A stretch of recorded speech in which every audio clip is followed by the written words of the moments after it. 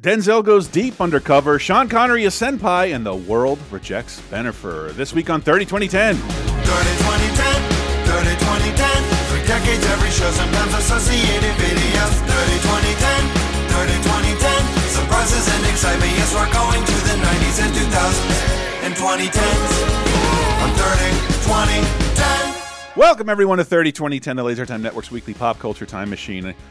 Taking you on a fun little journey, an audio journey, 30, 20, and 10 years into our pop culture past. Hi, I'm one of your hosts, Chris Antista. Who else is with me? It's Diana Goodman, and it is turkey time. Gobble, gobble. And I'm J.R. Rawls, and I must overcome the challenges of 4.6 billion years of evolution so I can marry Gaia. Fantastic. Welcome to the show. Man, I just right off the back want to thank our Patreons, patreon.com/lasertime. Please enjoy that AI episode. We got a 30-20-10 in-depth about 2 Bond movies. So for me, my cup runneth over with Sean Connery as of late. Anyway, I just want to say right off the bat, I don't think I've had we've had a show with 2 movies that are just wrong. Like wrong movies. They're not misunderstood. They're just wrong. We have some wrong movies this episode and some decent ones, so I don't want to shit on everything. Yeah, some decent ones, but I think we have the trifecta of 2003 is the best year for bad movies. Wow, was Boat Trip this year? Yes. Okay. Yes, it was. Yes. An emphatic yes. Okay, that makes it 4 then, because Boat Trip, League of Extraordinary Gentlemen, The Room, and the extremely notorious disaster we're talking about later. I mean, yeah. Okay, 2003. Now, we'll get to it later. I don't think Boat Trip is a good bad movie. Is the movie we're going to talk about a good bad movie? No. No, I don't think so. No. Only for the holding your brains in so they don't leak out your ears kind of viewing of like, why? And I just want to give a quick 30-20-10 salute, I think from all of us. We never do this. But what show premieres over 10 years apart 3 times in history? So the new episode of Futurama, I saw some old friends this weekend. Literally, it'd been 10 years and it felt like just nothing had changed. That new episode of Futurama felt exactly the same. Holy shit. 10 years almost from the second premiere. Several years from it. It's going to have a 4th finale, Futurama. Wow. Anyway. And I love that they're throwing in those little throwaway background things. They've got one for only murders in the Hollow Cube or something like that. And just that they even now get to tease Bender's "We're back, baby," because it's coming. Anyway, moving on. This was my first highlight for wrongest movie I have ever seen. Oh, wait, we do have some news. Sorry.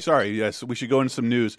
30-20-10, we look at the world 30, 20, and 10 years ago from this week being July 28th through August 3rd. We'll be looking at the movies, TV shows, video games, music, and more that came out. So open those 3 little portals and take a journey with us and try and remember where you were and what you were doing. This really helped me because I was watching all of this shit. A little bit of news that might remind you what's going on. Gail Gardner becomes the first woman to do play-by-play of baseball when she called the action of a game between the Colorado Rockies and the Cincinnati Reds. It's one of those things you don't really think about it, but when you picture a sports announcer, you always picture a male voice. You just do. You better believe it, JR. Goyle. But she'll be so confused by the fashions and such. She'll just want to talk about shoes. How does she look at a plaid jacket, I ask you? Yeah. Can you put a flask in a miniskirt, I ask? Sorry, I watched a lot of Brockmire, who also like rather seamlessly wove in a woman into the announce desk. And I was like, I guess I've never seen that. Meanwhile, it happened 30 years ago with Gail Gardner. Yeah, it happened 30 years ago. Yeah, we've had more and more, female sports reporters. Like, does she know her shit? Yeah, put her on the sidelines, man. Why not? Yeah, sports are for everybody. Meanwhile, like, the art of listening to I don't have a better word for it. Listening to a game on the radio. It still happens, And I think maybe one of the big reasons they didn't put a woman in there, it's like the least journalistic integrity of any position on the radio, because you gotta lose your shit. Oh my God! Throwing out metaphors. Oh, like a fox in the henhouse. Ricky Henderson has done it. And I just just wonder how a woman's going to do that. Like, if you have any clips online of a female play-by-play correspondent, let me know. Let me know. Well, yeah, but going crazy. I mean, is there a woman who does go? There is, isn't there? With like a female edge to it. Yeah. I don't know. I can tell you there's no you go, there's no parodies out there of female announcers. You know, we can all do Howard Cosell at the drop of a hat. You got that right, JR. I'm whoever that Will Ferrell guy. Before I was born. Did he? No. I don't know. Yeah, I think he was. I think he had a talk show by the time you were born. Yeah. So anyway, Gail Gardner, we salute you. 2010 movies, 30 years ago, 1993, July 28th through August 3rd. This is our first wrong movie. And it's wrong. It's very wrong. My favorite phrase is this is pop cultural arson. Okay. They took something that is good and decent in pop culture and they lit it on fire. Yeah. Why don't we ever hear about my childhood was ruined by this? As opposed to, Star Wars or something. No, this is ruining the childhoods of several generations. Well, and I want to speak on it as quickly as possible. Tom and Jerry are super important to animation, and I believe I've seen more memes of Tom than I've seen of the likes of at least any of the Disney characters. Because the Tom and Jerry cartoons hold up really well. I loved asking that question, or I use it during Oscar nights where I get to wear as many Oscar winners on my body as I can. And I was asking a quiz. This is how prestigious Tom and Jerry was. One, I love that their third cartoon landed on the same day as Pearl Harbor. It really the day after, and it won them an Oscar. And then I always ask usually Donald won 1 Oscar, Bugs won 1 Oscar, Tweety won 2, Tom and Jerry won 7. Wow. The Academy loved Tom and Jerry, and Hanna-Barbera, they created it, they shepherded it, and I think their name, at least in my opinion, is synonymous with crap. There you go, JR. But at least inexpensive animation. But those old Tom and Jerry cartoons are lavish. And Diana could go off probably on the way MGM made movies. It was always lavish, over budget. These look the best they can. And Tom and Jerry cartoons do that. And they look very, very good. I don't know what provoked them to make a movie with the studio directed by the guy who shepherded Garfield into money. I mean, it's just into existence. A brand that generations of kids have known on. So they thought, hey, let's make some quick bucks. Yeah, that to me feels a little evil, and I'd say it would feel more evil, but they just announced, or no, it's been out. Tom and Jerry go to Willy Wonka and the Chocolate Factory, and we had to look at this. Oh, they've done a bunch of those. They've had. This is the first of 8. This is the first of 18 Tom and Jerry movies.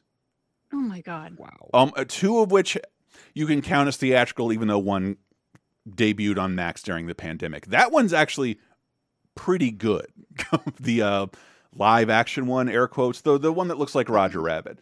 This is the first, though. The first of those movies, because I have a feeling this Tom and Jerry, the movie, and it does so much wrong. Tom and Jerry should be the most lavish thing animated on screen. This movie is not. It's directed by Phil Roman, who at this point is like riding high on a Simpsons contract. Oh no, they're about to take over the Simpsons from Klasky Csupo. But his claim to fame was Garfield. But Tom and Jerry is still a huge hit in syndicated cartoons. It does one thing right, and that's by doing a lot of things wrong. Because we certainly can't make a movie about animated characters, even though these characters have been in animation for fucking hours. That's the thing, is that when you look back at animation, especially from the 40s, 40s into the 50s.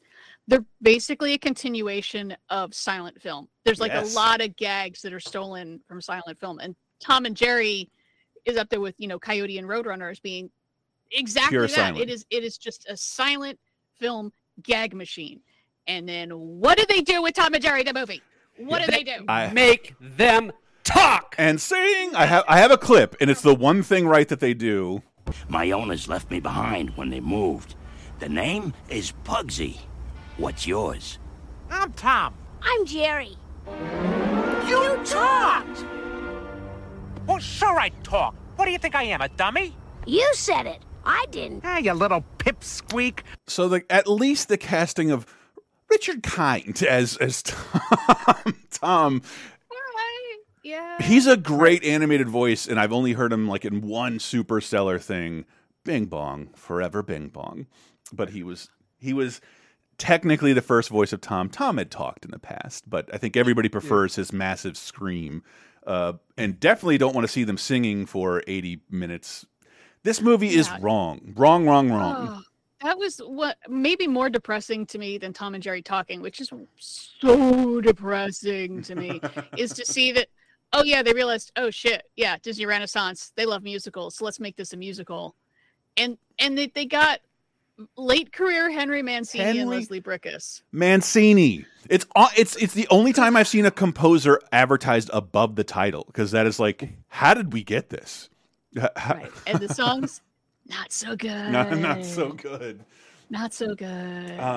Ask Tony Bennett if he did his best songwriting in his 70s. He will probably say, no. R.I.P. Tony. R.I.P. Tony. Moving on to a movie. This movie. So I was happy to see this bombed, because I know it did well on like VHS for very tiny kids, because little kids have no taste. But wow, yeah, this was a straight box office. I have a shitty theory about that, Diana, and only you might care about it. Long ago, Ted Turner had purchased like what the pre-1986 rights to Tom and Jerry, and then they were absorbed. Animation fans who are like 30 years or younger would associate Tom and Jerry with Warner Brothers. Warner Brothers wouldn't pull this kind of shit with their characters, Bugs Bunny, Daffy Duck, but they really like ringed Tom and Jerry. Warner Brothers did, because it wasn't theirs. They acquired it. It was hugely famous.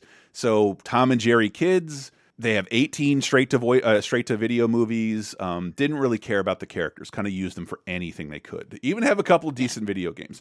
Anyway, moving on to the next film, which I'm happy to say I watched to celebrate one of my favorite comedic performances from someone we recently lost, and that's Alan Arkin. Alan Arkin, I'd never seen him before this movie. And he's incredibly funny as the police captain who is not stereotypically mean enough to...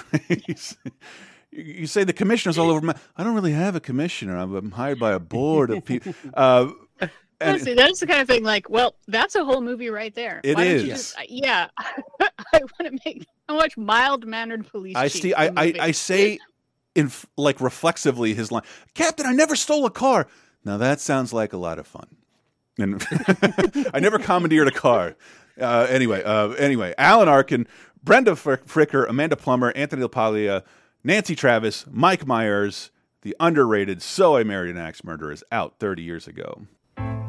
Charlie, have you ever stood at the edge of a subway platform with someone and you thought just for a split second, what if I pushed them? No, not really. Usually I follow the Judeo-Christian ethic of thou shalt not kill, but that's just me, you know. And look how vulnerable we are. And I could do anything to you in your sleep. Stick a needle in your... So I Married an Axe Murderer, rated PG-13. Oh, because I don't know that my friends and I saw this in theaters, but the hello and the poem shit was like, that was our catchphrase this summer from the marketing of this film, and I didn't see it until video. But Mike Myers, following up on his Wayne's World success, and I was very confused by this until like a recent behind-the-scenes thing. But yeah, this is Mike Myers capitalizing on his Wayne's World fame. He's not the writer, he's not the producer, but he was apparently an extraordinary pain in the ass on set. And Yeah. Well, yeah, I understand him wanting to take a pass at the script and, Meyers it up a little bit and not enough to get a WGA credit, apparently. But yeah, this is a, pre-existing script and it's a good fit. I mean, that's what you should be. That's one of those things you want to do if you're growing as an actor is, you don't have to write everything for yourself. You should stretch out and try stuff. I just don't imagine in the middle of the script. Woody Harrelson, at this point, you go and meet your father, who you play, who is Scottish. That has to be right. That be a Mike Myers that's edition. The Myersing it up there of like, he is officially wanting to be Peter Sellers. Okay, everyone, we all caught up. He wants to be Peter Sellers because he's going to play his own dad. He's going to do the Scottish thing. No. He's been doing Scottish stuff for 30 years. Everyone, yay! It is the first Mike Myers multi-performance, but also maybe Diana can speak on this beautiful San Francisco movie. Oh, I mean, that is my favorite thing about this because I think overall it's a pretty fun movie. It's like, I feel like he's a little bit of tinkering here and there, but overall it's pretty fun. If you don't like Mike Myers' shtick, you're going to get sick of this movie. But it's also like, this is the San Francisco that I moved to, and they make it look really good, except that if your job is beat poetry at Vesuvio, which is a real bar that I hung out at a lot. Yeah, if you're lucky, you get to live in a walk-in closet that costs $2,000 a month. Like, you cannot live. You will die. Like, you can't even afford to be homeless for that kind of money. Is that his job, or is that just something he does for fun? I get the feeling it's something he does for fun, but they don't elaborate on whatever his job might be. Right. I don't know, but there's all beautiful locations all around San Francisco. You get to see everything just looking so nice. And and the fact that it's like, yes, people actually live here. It's lived in. Like, you can just go to Alamo Square Park and hang out. You don't have to recreate the opening to whatever that fucking show is. Why can't I remember this? Streets of San Francisco? Full House. Thank you, Full House. I was thinking of every other family sitcom from the 80s and 90s somehow and couldn't. Yeah, you don't have to do any recreations. You can just enjoy that park because it's pretty. Yeah. People just go there. I will always. The thing is, if I ever go there, I am absolutely 100% recreating Full House. It'll cost you. Hope you can pay the tolls. Better get your Easy Pass. All right.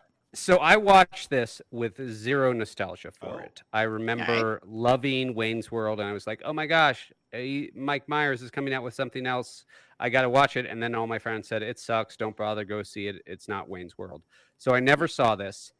I did get inundated with various catchphrases from this film, Right. This one pissing in the bitch's quoted... ocular cavities. Like, great Phil Hartman cameo. My friends call me Vicky. But like the giant head quote that was told to me all the time. Look at the size of that boy's head. Shh. I'm not kidding. It's like an orange on a toothpick. You're gonna give the boy a complex. Well, that's a huge noggin. It's a virtual planetoid. Has its own weather system. Heed, move. All the funny parts of this film, the ones I actually enjoyed and laughed at, are the parts that have nothing to do with him marrying an axe murderer. It's that cop scene when the cop is like, okay, now I'm going to be a tough guy. Did I do a good job? Was that what you want? Yeah, that was really good. You really made it work for me. But the main plot of this was not entertaining, and the main plot jokes were not entertaining. It was those side digressions that actually have laughs. It is strange because I do think, other than that, the end, I think is pretty hilarious. Like, once they get to their honeymoon, I think is really funny. And I think that's where you see most of Mike, when he gets kicked in the nuts, then kicks the woman in the nuts. Like, that's Mike Myers' shtick. The rest of it is kind of formulated romantic comedy, but if this was a better movie, there's like a Scott Pilgrim-y thing in here. Like how you've been through all these women because you're incredibly immature and you think this woman's you think your new wife is trying to kill you because you were that paranoid and that emotionally unready. And the script doesn't really find that. Yeah, when there's a little bit of hints of that was where I liked it the most, where it's like, yeah, no, you think she's an axe murderer because you're looking for any excuse to get away from her. and she's like perfect for you, and so you have to invent something stupid. And it turns out now actually there is an axe murder running. There is an axe murder but somewhere. What I think could have, and nothing against Nancy Travis, who I think is always, you know, very light and fun and relatable presence. But they were talking to Sharon Stone. Whoa. And that would have been so funny. Because she also wanted to play two characters. She wanted to play the wife and the sister. And they were like, nah. But the idea, there's so much, because she's, you know, we're only, a year and change from Basic Instinct, also set in San Francisco. Yeah. So much of the joke could be she is so far out of Mike Myers' league. Yeah. But why is she interested in him? She must be a serial killer. No.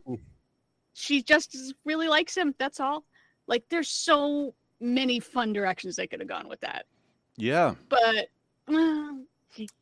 yeah, and I think it's like the biggest for me. It's like the biggest movie Nancy Travis has ever been in. She's always been kind of a utility woman, and the wife in a sitcom, and and she at least has a little more interesting things to do. But she's perfect for playing that role of someone who's so nice she doesn't realize she can do better than the main character she's with. That's what she's perfect at. But and then my secret story is I love this movie so much I wanted to be and dress like Mike Myers, and I found it was the first time I saw an LL Bean catalog. Oh, he's wearing that shirt in this scene. That's how much I liked this movie. I had at the time. Sorry. You're such an impressionable child. I like, this is my big SNL period, and this was part of my SNL collection. I think that probably occurs like 1 year later, as I was wrapped up in the 20th anniversary of SNL, and that anyway. Because speaking of comedy, I am surprised we have two very silly comedies up against each other. I think I tend to put this as a bookend to one of the best comedy careers history has ever known. I know there's another. But, you know, there is another. Patrick Stewart, Isaac Hayes. Let's pause and realize how often can we say that? Tracy Ullman, Dave Chappelle. 19 years 19. old. Wow. 19. Yes. Amy Asbeck, Roger Reese, and of course, Carrie Elways, speaking in English accent. Robin Hood, Mel Brooks' Robin Hood Men in Tights. 20th Century Fox presents... Ow! I challenge you to a duel. The first action hero. I accept. And the last word in comedy. White men can't jump. Robin Hood, Men in Tights. And why should the people listen to you? Unlike some other Robin Hoods, I can speak with an English accent. A Mel Brooks film. The legend had it coming. Rated PG-13. Starts Wednesday. Timeless Prince of Thieves joke. And it's just so Prince of Thieves. I wonder if Diana can even enjoy it. I feel like it's making fun of the old-timey Robin Hood as well. There is a pretty solid mix of... There are two things we're making fun of here. We're making fun of 1937's Adventures of Robin Hood very specifically, and also very specifically Robin Hood Prince of Thieves, because that was a huge hit last year, and it's stupid. Yeah, and I don't... This didn't fare well, critically or commercially, but like, for my generation... Come on, it's just HBO. Well, HBO played this every day. It very well, actually. Did it? Yeah, because it's made on a budget. Mel Brooks doesn't spend money. You don't need to spend a whole bunch of money, even though like there's big sets and stuff. I was going to say, every exterior is referencing Men in Tights or Prince of Thieves, because the exteriors are big. Yeah. There were a couple of moments where I was like, in a modern day, that would be CGI and that would look horrible, but it's much more funny because I know it's real. Like they move a castle in front of you and it's the foundation that remains, and it's like real, and it works humorously much better because of that reality. Yep. So yeah, we're definitely on the Mel Brooks down slope. I think Spaceballs probably his last like really good movie, and that was 1987. Life Stinks kind of surprised me at like having some moments that were interesting. That like you could remake that and you could improve on it. And we have Robin Hood and we have Dracula. That's Dracula Dead and Loving It is the last, but that is the huge like, you know, you should retire now. Yeah, Hollywood saying goodbye, Mr. Brooks. Find some luck in another medium. Yeah, and I'm worried that I'm really worried, honestly, that we're going to podcast curse Mel Brooks because he just turned 97, knock on wood. and he's not allowed to die. I won't allow it. I mean, my family even goes so far to watch the 12 Chairs every so often because we're a big Mel Brooks family. All of his contemporaries are gone. Everybody in his classic movies is gone except for him. Yeah. But Yeah, 96. that's weird to think. Yeah. Gene Wilder's gone, and Cleavon Little's gone, and Marty Feldman's gone, and Roger Reese is gone. I love Roger Reese as the sheriff of Rottingham. Madeline Kahn, Harvey Korman, all gone. Yeah. Yeah. Roger Reese is a guy that he's the total, hey, it's that guy. I remember him as Robin Colcourt from Cheers. And it's like he shows up, is super snooty for one scene, kills it, disappears. That's like his job. And it's nice that he gets like an actual, like a little bit more meat to his to have fun fun times on screen. He looks like he's having fun. I wonder if like Dave Chappelle will be the last person who can tell Mel Brooks stories. Yeah. Because somebody he was 19 when this made. Somebody needs to have that prolonged discussion because Dave Chappelle was kind of, he got started very young in comedy, and like I didn't recognize comics at this point. I don't think. Like I knew that Richard Lewis guy looks familiar, but like I'm not. There's no Curb Your Enthusiasm, and I'm not watching Evening at the Improv late at night. But it's great casting for people who are like primarily stand-ups, and like to see that potential in Dave Chappelle, like I think like 2 or 3 years before the comedy industry caught on. It is pretty incredible. Yeah, he'd been on Def Comedy Jam at this point. Yeah. That was kind of it. Pretty much. And yeah, everyone is good. There's more groans than there are laughs. Like it's true. There's a couple jokes that dated. I was surprised how few jokes dated. A Patriot missile joke is probably the most dated reference in the whole damn thing. It just sometimes there just aren't enough jokes, man. And the pacing feels weird. It feels like people are standing around waiting for the laughs to die down, but there aren't laughs. It just feels off. The odd thing to me, though, was that I remembered 90% of these jokes. Yeah. Like, I have not rewatched this film since the last millennium. So to still remember those jokes, it's like, is there something there, or did I just watch it too many times on HBO? I think it's a part of that because I can't. I can examine this a little because my sister watches this like every time I'm over at my parents' house. It gets thrown in a DVD player. I'm like, again, because like this is technically not a great movie, but I have much love for it. And that's all I have to say. I don't know if it's that recommendable, but like I grew up on it like baby's milk, and it's always sat fine with me. But there's a lot of groaners in the film. Fun performances, cool cameos. Good double feature with So I Married an Axe Murderer, real light. Like this is like what I threw on, what I recorded off television and watched repeatedly throughout, my early teenage years. Those two movies. I'm shocked they came out on the same week. I had no idea. Oh my God! And if I can transition, speaking of something I taped off of television.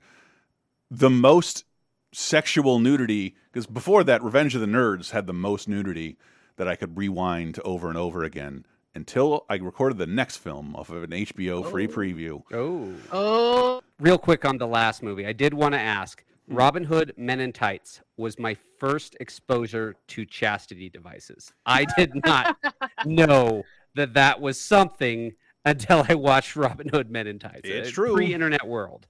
It's true. I'm totally with you on that. It took me a long time to connect those dots. I never do explain, wait, why does Robin's dad have the key to her chastity belt in the first place? Ew. And then die and leave it to someone. Ew. Yeah. The answer is ooh. Well, ew. I already did my ooh in a failed segue to the next film. Yeah. Oh my God. Okay. Let's talk about movies that don't age. Oh, yeah. I mean, this was at the time people were like a little miffed, feeling a little controversial, and I watched this and I was like running around the house screaming. Yeah. But it does have boobies and naked sushi. And it was the first thing I had taped with full frontal when I could just, get my jollies from looking at pubic hair. Jesus Christ, what a more innocent time. Tatiana Bites, Carrie, Hiroyuki Tagawa, Tia Carrera. I had no idea Harvey Keitel was in this, and I probably put this in my VCR like 900,000 times. That's how long it's been. Wesley Snipes, and big star, thanks to a movie we talked about on patreon.com/lasertime, sort of changes the course of his career. Sean Connery as Senpai. It's #1 at the box office, based on Michael Crichton's book, Rising Sun. Rising Sun is smart, sexy, provocative entertainment. To give this country away. Nobody forced us to do it. Sean Connery is one of the great movie stars. Never underestimate your opponent. And Wesley Snipes is right there with him. We have a murder here. I want to solve it. Powerful, gripping, intense, and intelligent. You're to blame here. The best picture of the year. Rising Sun. Best picture of the year? Who said that? I'm going back. Shout out to the Come See the Paradise music. It's used in every fucking trailer for the rest of the 90s. And so, yeah, Rising Sun, based on the Michael Crichton novel. It's a murder takes place at a Japanese-owned corporation in Los Angeles, and then these two cops have to come in and solve it, and one of them is like an expert in Japanese stuff, and all the corporate guys are like super sinister because they're Japanese. Oh my god, this movie's so racist. Yeah, I'm trying to remember that Michael Douglas Japanese movie we had to watch recently. Black Rain. And up until that point on this show, that was the most like culturally insensitive Japanese panic at best. Like, look at these weird little aliens who aren't like us. And this movie is somehow meaner despite coming out years later, because I think the Japanese panic of like, they're going to eat us alive is way subsided. It's near its crest. Japan is about ready to have a economic meltdown, and they're going to lose a ton of money and go into a couple of decades of stagnations, which still hasn't climbed out of, honestly. Your average Japanese is not much richer today than they were in 1993. But in 1993, Michael Crichton was very much on the we have to fear these people. It is a scary thing, and I'm writing this book to warn you about them. And do you know the name of Sean Connery's character? Please tell me. John Connor. That's right. They only say it a couple times in the movie because I was like, what? Did I click on the right thing? Okay, this is still Rising Sun. John Connor is going to save humanity from the Japanese. Yeah, who are basically robots. They're basically super corrupt robots. They say it is. Look, as a classic film fan, you end up watching a lot of stuff that's pretty racist. And in the 40s, we had a ton of movies, usually starring Richard Liu, where the stereotypical Japanese bad guys are super, super evil because it's during the war. And obviously, yeah, sure. That they haven't updated those stereotypes in 50 fucking years is kind of baffling. Now, credit where credit is due. Oh, I forgot to. Mako is also in this movie, and he is treated as with respect. He's, he plays a respectable kind of guy. At least this movie stars actual Japanese people. Cary Hiroyuki Tagawa is always fun as a bad guy because he just looks mean. He's just got mean eyebrows. But the whole point of this movie is that the Japanese are so foreign and robotic to us. They cannot be trusted. They're here to do evil stuff. And why? Because they want our white women. And yes, the sexual deviance portion was just like, I can name more white celebrities off the top of my head who are into the whole choking thing that we know about. Yeah. There's a scene where Harvey Keitel looks in and sees a Japanese guy with a couple naked white ladies. And he literally says, they're plundering our natural resources. And I had to pause and take a walk. I was like, oh my God. Now, I know he's not supposed to be a good character, but Sean Connery as expert Japanese guy, it's more of the same stuff of like, we have to do this to let him save face. Saving face is the most important thing to the Japanese. Could you talk about them like they're people, please? They're fucking people. It did have one of my favorite lines from him about the Japanese, and it just if you're on the internet like us, we're yelling like, how the fuck is Elon Musk allowed to do this? Are there no regulations in place? Can you not out someone tanking a company? I thought shareholders had a say. And then he's just like, don't attack, blame the person, blame the problem, attack the problem. The way their way is better. I'm like, yeah, regulation. That's how the Japanese do it. Oh boy. So that line super stuck with me. Yeah, they're so, sinister and inscrutable. Oh, and then we get Tia Carrere to come in to like also tell us about how they're racist and they're mean to people with disabilities. Yes. And you're ostracized from Japanese society for dating a gaijin. Like, when was this movie made? Like right. there's way too many friends of mine who have done such a thing. They just, oh my God. And JR lived in Japan, so I how many things can you swat to the ground? That Yeah, this is very much a product of its time. Let's say that way. I'm confused because I feel like this is more dated than most movies will get in 1993. Well, I try to do research for this show, and there is like nothing on this movie. You cannot find like think pieces. You cannot find people podcasting on it. It's just like, this is one of the biggest movies to go down the memory hole because, as I said, the Japanese economy is going to crash in 1 year, and China is going to rise and take up all that intellectual space, and it's going to be like no one cares about this anymore at all, and it's not really an interesting thriller. They're just throwing this amazing technology. Oh my God, laser disc. Oh my God, it is record things. It more so than it fears the Japanese. It fears fucking like Photoshop 3.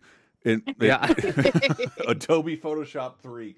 It is terrified, and not that it's wrong. It's just like it just struck me like, man, the plus 50 crowd had a lot of movies aimed at their demographic. Here's a book you read 20 years ago, and now movies marketed at the 40 plus are us, like Barbenheimer. So like, yeah, I don't think people my dad's age kind of get movies geared toward them anymore. But like, Michael Crichton was a huge author and blah, blah, blah. I think I still find this way out of place. This feels much older than any other movie I think we'll talk about this year. Yeah, if this were made in 1983, I would be like, yeah, that makes sense. Yeah. That makes perfect sense. Yeah, besides just the idea that the Japanese will eat us alive with their incredible economy. Yeah. It really is the culture stuff of just like, you know what this movie made me think of? Alien Nation with Mandy Patinkin and James Caan. That is also a murder mystery that also has like a culture clash at the center of it. Alien Nation treats literal space aliens with more humanity and respect than Rising Sun treats people from Japan. And Diana is someone who watches a bunch of stuff from the 40s, not excusing it, but like, war and lack of knowledge, like some of that paranoia, like it's not acceptable, but I get it. Like, Pearl Harbor was weird and is going to make the country weird for a little while. This is so long after this is the Japanese are making most things that we like right now, and video games and becoming animation powerhouses. Everything you're watching on Fox Kids comes from an animation studio from Japan. It didn't click anything in my brain, but now it's just like this kind of not. I don't want to blanket them as racist, but this is kind of pretty blatant racism throughout this film. Yeah, and there's a way they could have done it, tamp it down on the racism and just make it a corporate thriller. Yeah, with some culture clash stuff that could have been interesting, but it feels like they go out of their way. The fact that Die Hard handles a Japanese corporate buyout like so much more like modernly than this movie does. What do you want? Yeah, Nakatomi seems like a good guy. Whatever. This tower seems like the extension of Nakatomi. It does. It's like this tower is not just a Japanese company. It's like it's Japan annex with super technology, and it's symbolic of our new corporate conquerors. Yep. Whereas Nakatomi wasn't, and just I remain shocked. This movie was shocking all the way. Very not recommended. No. But on Max. Sorry, Rising Sun. Absolutely not. And then moving on to television, 1993, the 28th of July through August 3rd. Very, very, very sorry, listeners, but we have to say goodbye to Johnny Bago. It's been a whirlwind. Yes. It's been a whirlwind. All what, 4 episodes? Well, okay. 4 episodes aired. There are 8 episodes of Johnny Bago out there. Wow. So in the very last one, Johnny saves the world. Our hero, and let's be honest, our friend, Johnny Bago, comes across a boyfriend-girlfriend couple working in a secret government nuclear silo. That couple has a fight. The girlfriend decides she's going to launch a fake nuclear missile because the missile got removed last week in order to convince her boyfriend that he still loves her, and Johnny has to stop her by playing a game of strip, go, fish. Wow. Like you do.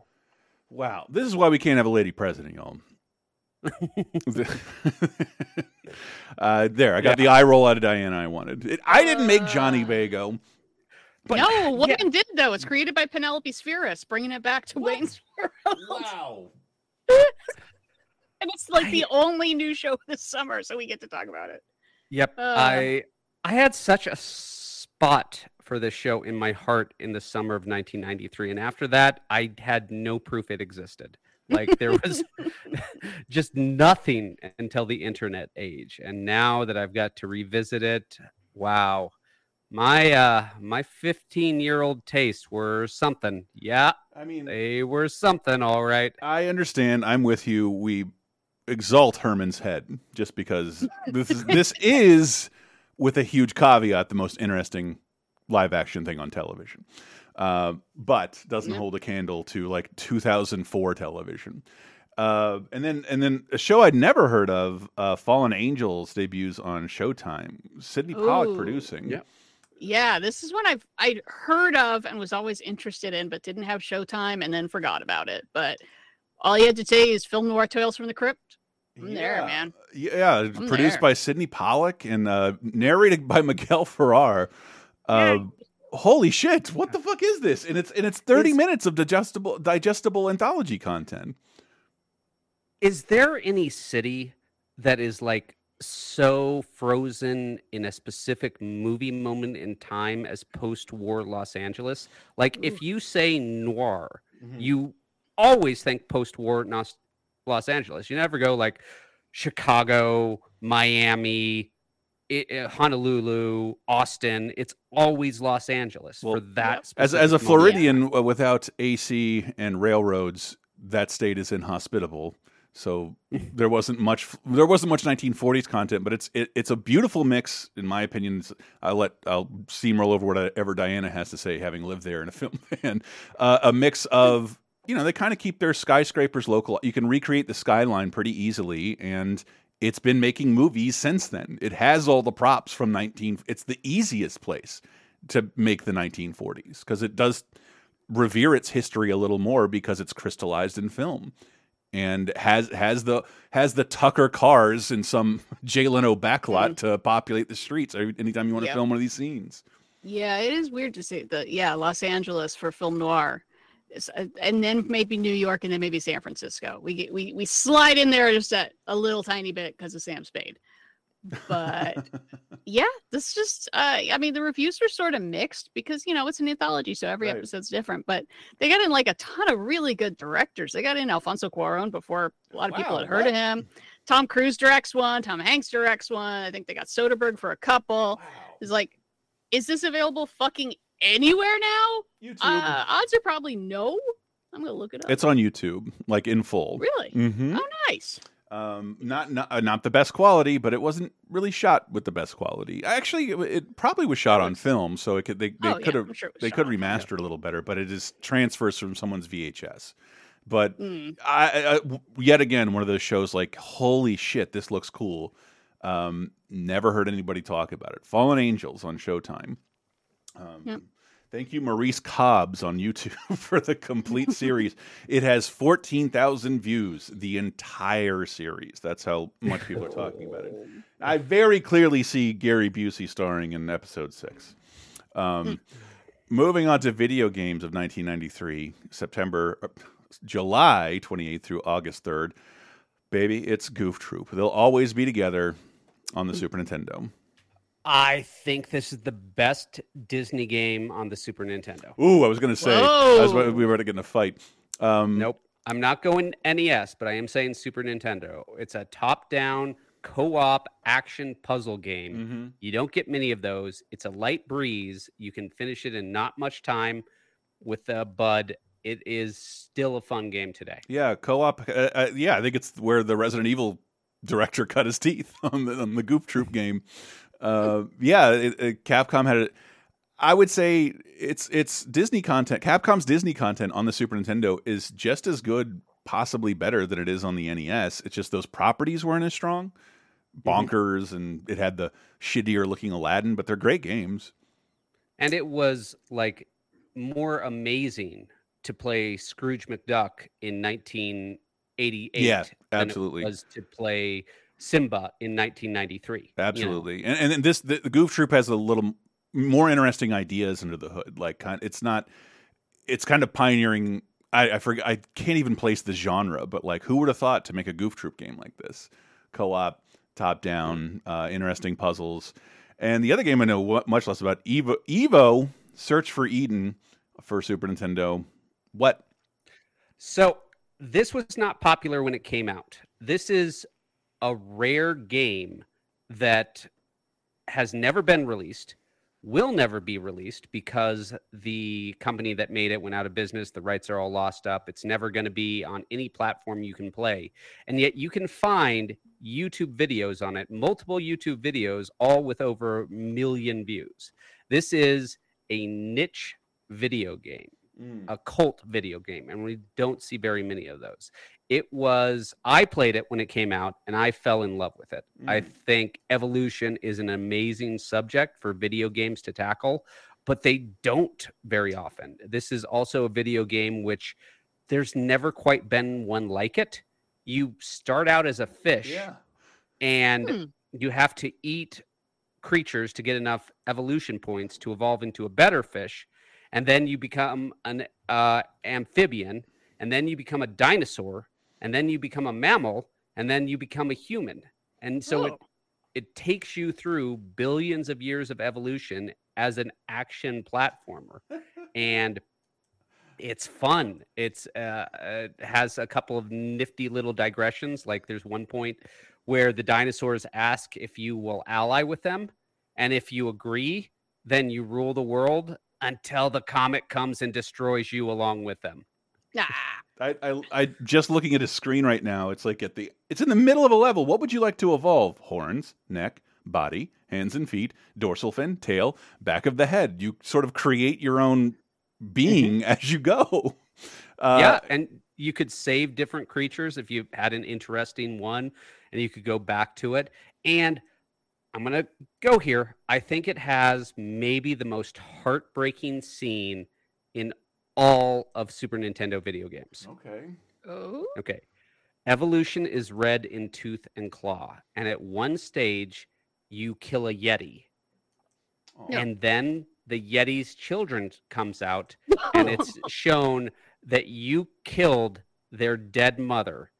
And then, because that's how this game works, when you kill your enemy, meat comes out of them, and you eat the meat.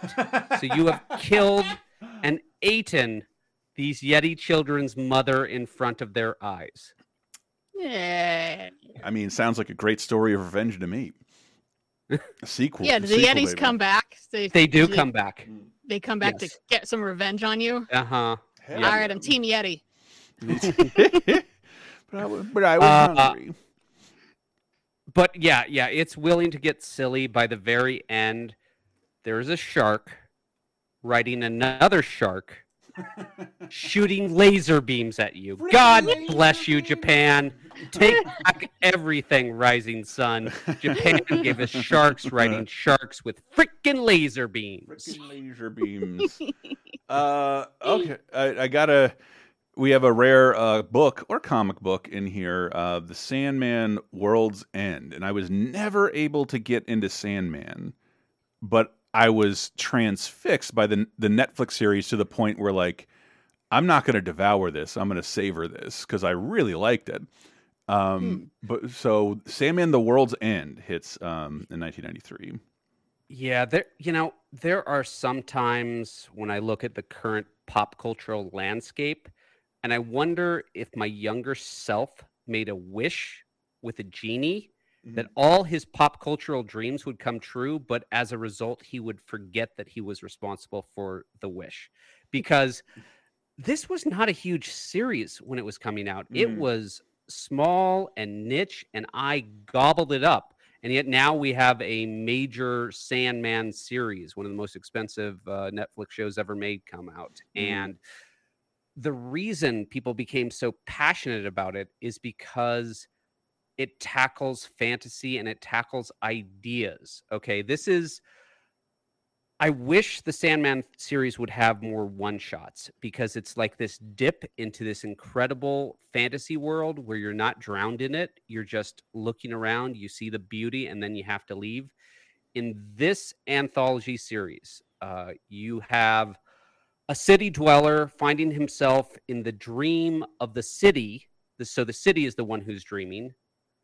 You find a flamboyant fairy, not meaning homosexual, being actual fairy, which is sent to basically Imperial Rome to represent the fairy folk in the political struggle there. You have a girl posing as a boy named Jim, going to sea and encountering mythical sea creatures. You have an alternative history in which U.S. President Richard Nixon is succeeded by Prez Rickard, who is 20 years old and does an amazing job as president. And then you have the fall of a necropolis, a city of the dead. And all of those stories are told at a bar that crossroads multiple realities. It's so deep, meaning not like, hey, man, that's really deep, but meaning there is so much to swim in each of one of those each one of those short stories. Each one of those issues could have been a huge novel all on its own, but we're just given this deepness and then we're swept aside to the next shore. And that's what compelled me about the show. The first 2 episodes are like the origins of Sandman. I'm like, that's neat. And then every episode is like a self-contained, beautiful tale of a side of, I don't know, our world, people responsible for the world around us, and they never are addressed again. It's awesome. So this all happens at a pub called The World's End? Yes. Hello. I wonder if we're going to be talking about anything related in less than a month. I wonder. Delicious cornetto. Moving on to music of 1993. Can't Help Falling in Love by UB40 is still #1. But we have some other new releases like Haircut by George Thorogood and the Destroyers. Yeah. Get a haircut and get a real job. Oh, Dad Rock Forever. Become What You Are by Juliana Hatfield. Da Bomb by Chris Cross. Ooh, follow-up to Jump. Gimme. Tuesday Night Music Club, the debut of Sheryl Crow, which won't be a hit until next year, and a little album that nobody liked called Siamese Dream by the Smashing Pumpkins, which is on Rolling Stone's 500 Greatest Albums list of all time. Wow. So... Yeah. Good one. Real good one. Yeah. It's kind of like that was one of those albums from my youth. Like, is everything on this a single? Oh, my God. Everything has a music video. But we'll close out with Disarm by Smashing Pumpkins. Wonderful little ditty. So track 6, I'm trying to remember here according to my old CDs. But yeah, close out with Disarm by Smashing Pumpkins. But stay right there. We've got to figure out what our wrongest movie is when we get back.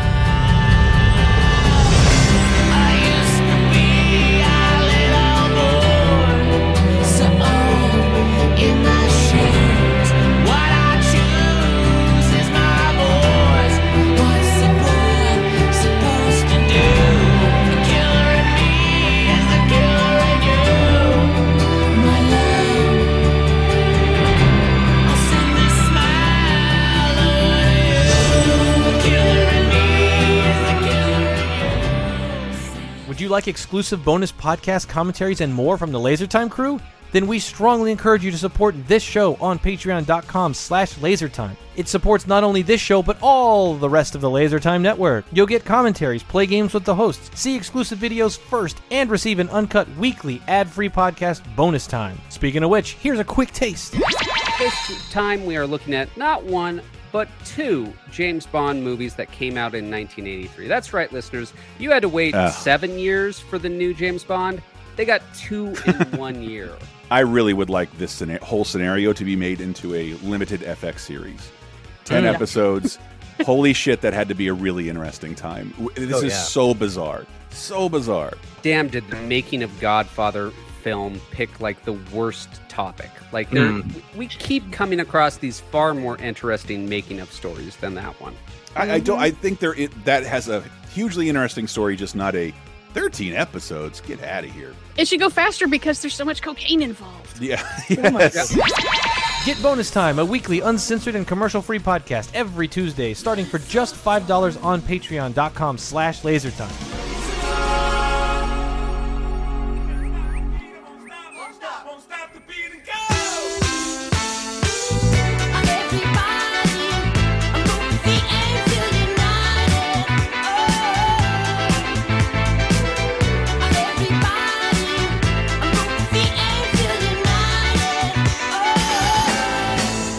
Coming into 2003 with Move Your Feet by Junior Senior off of Don't Stop the Beat, please. Leave the beat alone. Welcome to 2003, July 28th through August 3rd. We got new releases in music such as Tribe by Queensryche, self-titled album by Killing Joke, Lycanthropy by Patrick Wolf, clever Patrick, Magic and Medicine by The Coral, and Enemies of Reality by Nevermore. Crazy in Love by Beyonce featuring Jay-Z is still #1. Woo!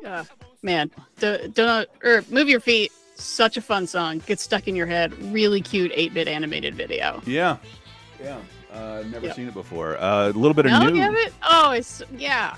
Gosh, it's one of those things where, because I was working nights, it would like pop up on MTV or something, and I would just be like, what the hell is this? Yeah. I love this. Not even NES graphics.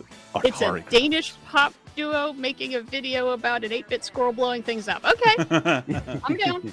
A little bit of news to bring you to the world of 20 years ago. Emma Thompson, Mary Sense and Sensibility co-star Greg Wise. They are still together. Yeah. So I guess you could say it was a wise choice. Oh, damn it. Yeah. Or you could say no, I can't do that. The last old-style Volkswagen Beetle rolls off the assembly line in Mexico 20 years ago? Yeah. So not that smoothed-out iPod-looking thing they brought it a couple of years later? Holy shit. No, I think it was like the 70s. They moved production to Mexico and Brazil, where they were much more popular. Mm-hmm. And just, even after they rolled out, the new Beetle, the smooth Beetle, they were still real popular in Mexico, where they were just synonymous with taxis. Just a taxi is just a green Beetle. And the boomers have such a love affair with the Beetle. For a lot of them, it was their very first car. Yeah. I mean, Herbie the Love Bug. What other car gets its own generation-spanning film series? You have not read my screenplay for Darnell, the PT Cruiser. It's going to be great. Yeah, especially something that became synonymous with the kind of hippies and free love generation. It's a car that was originated with Ferdinand Porsche and Hitler. True, but Volkswagen is the people's car. It's a cheap, affordable car. It's affordable. The original one's topped out at about 60 miles an hour. That's all you need, right? That's fine. That's it. I don't know a ton of car heads nowadays, and a lot of them, but I have met a couple of Volkswagen heads. There's that's the circles I travel in, people who love Volkswagens.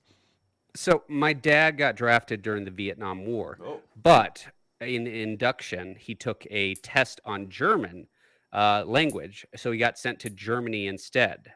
And he worked there, and he got a Volkswagen Beetle and just went all around Europe on it. Wow. Just like he just had so much love and affection for that car, just because it was a taste of freedom. And if you get that freedom, that's always going to stick with you the rest of your life. Right. Yep. Even if it has no heater and you have to fix it yourself, but it is simple enough that you can do that. Like everyone I know who's had an old Volkswagen bus, a Thing. I knew someone who had a Thing and a Beetle. It's like, you learn how to fix it yourself because it breaks a lot, but it's very easy to fix. But they are so fucking loud. And I had to go looking for the sound. Oh, yeah. Not pleasant, but... You hear them coming. You know, Mom's home. R.I.P. to the Beetle. And once again, our hearts go out to people who fought Vietnam on the German front. And movies of 2003. First up, we got John Cleese, Rachel Lee Cook, Woody Harrelson, and Alicia Silverstone. You could get me to believe these people were in a movie together, but Diana could be making this up. Scorched. Oh, it's the big screen adaptation of that TV show we talked about the talking dragon, right? No, what? Oh my God. Yeah, Scorch. He's a talking dragon puppet. No, this sounds like a cute idea that was executed badly, and it's directed by producer Brian Grazer's brother. And it's about a bunch of different disgruntled bank employees who all rob the place at the same time and don't know that the other ones are robbing it. Good premise. Solid idea. Really fun premise. Every review was like, I love this premise. This movie's shit. I'm like, it's a bummer. Why do they title it like a teenage witch movie? Good question. Yeah, it's not. I think it made something like $8,000 at the box office. It basically wasn't released, and that's the end of that. We also have Louvienne Seigneau, Charlie Dance, and Charlotte Rampling in Swimming Pool. Podboily erotic thriller. I didn't enjoy, but wasn't in the right mindset for, because I tend to read about this movie very well reviewed to this day. Swimming. Oh yeah, it's a little Hitchcocky sort of thriller of sexy times of Charlotte Rampling is in the south of France trying to write a book, and then this girl shows up and she's like, hey, actually my dad said I could stay here, and starts fucking everyone in the entire countryside, and then there is a murder. And everyone is so hot and bothered, and what do we do about the murder? And it's all about identity and being attracted to what you cannot have, and maybe it was all a dream. Yeah. No, not really. A lot of ending interpretations there. Yeah, I feel like this is the pattern on this show so much of the time. We have one movie that basically exists but barely got released, but we got to throw it in because you never know. The really good foreign movie. And then the two pieces of American crap. And here we go with some of the finest of American crap. Chris, how do you feel about Midnight Run? One of the best, most indelible movies of all time. Did you know the maker of Midnight Run is in movie jail for 20 years? I believe it's self-imposed, but yeah. Yeah. And because of this movie, one of the greatest failures of all time. Yeah, it's. I love talking about that man. Laney Kazan, Christopher Walken, Al Pacino. How did he not get scorched by this? Justin Bartha, and of course, Ben Affleck, J-Lo, Jennifer Lopez, and Ben Affleck in Geely. I'm sorry. Do we know each other? Not yet. I guess Lewis would feel more comfortable if there were two independent contractors working on this. I want you to work with her, and I want you to watch her, as she will be watching you. Let me tell you something. In every relationship, there's a bull and a cow. I'm the bull. You're the cow. You got that? Yeah, I got it. Bull cow. Reach me, Larry. What? Oh, come on, Larry. Oh God. How Justin Bartha ever got work again? Right, totally, unscathed by this performance. Well, it took him a little while, but eventually, he's the missing guy in the Hangover movies. Yeah, so. He's in National Treasure and all that stuff. Oh, that's right. And, so, Geely, if you casually like fans or movies 20 years ago or read about them now, this is notorious. And every time I try and look at it, at the time, Ben Affleck and Jennifer Lopez were one of those tabloid couples, and I think people had enough of them. Unavoidable. And Yeah. That's why I think everyone was so happy to have this bomb. Yes. There are worse movies out there, but the Bennifer thing was just like so pervasive that everyone who was sick and tired of it could latch onto this not good movie and just make it into the worst movie of all time. It's got that weird thing of like when in the 80s when TV stars would make a movie and like, I can see you every day for free.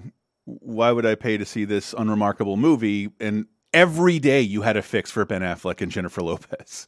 If you were in a grocery store, if you were looking at TMZ, and I get it, that can kind of be annoying. It's just that this movie is still very bad.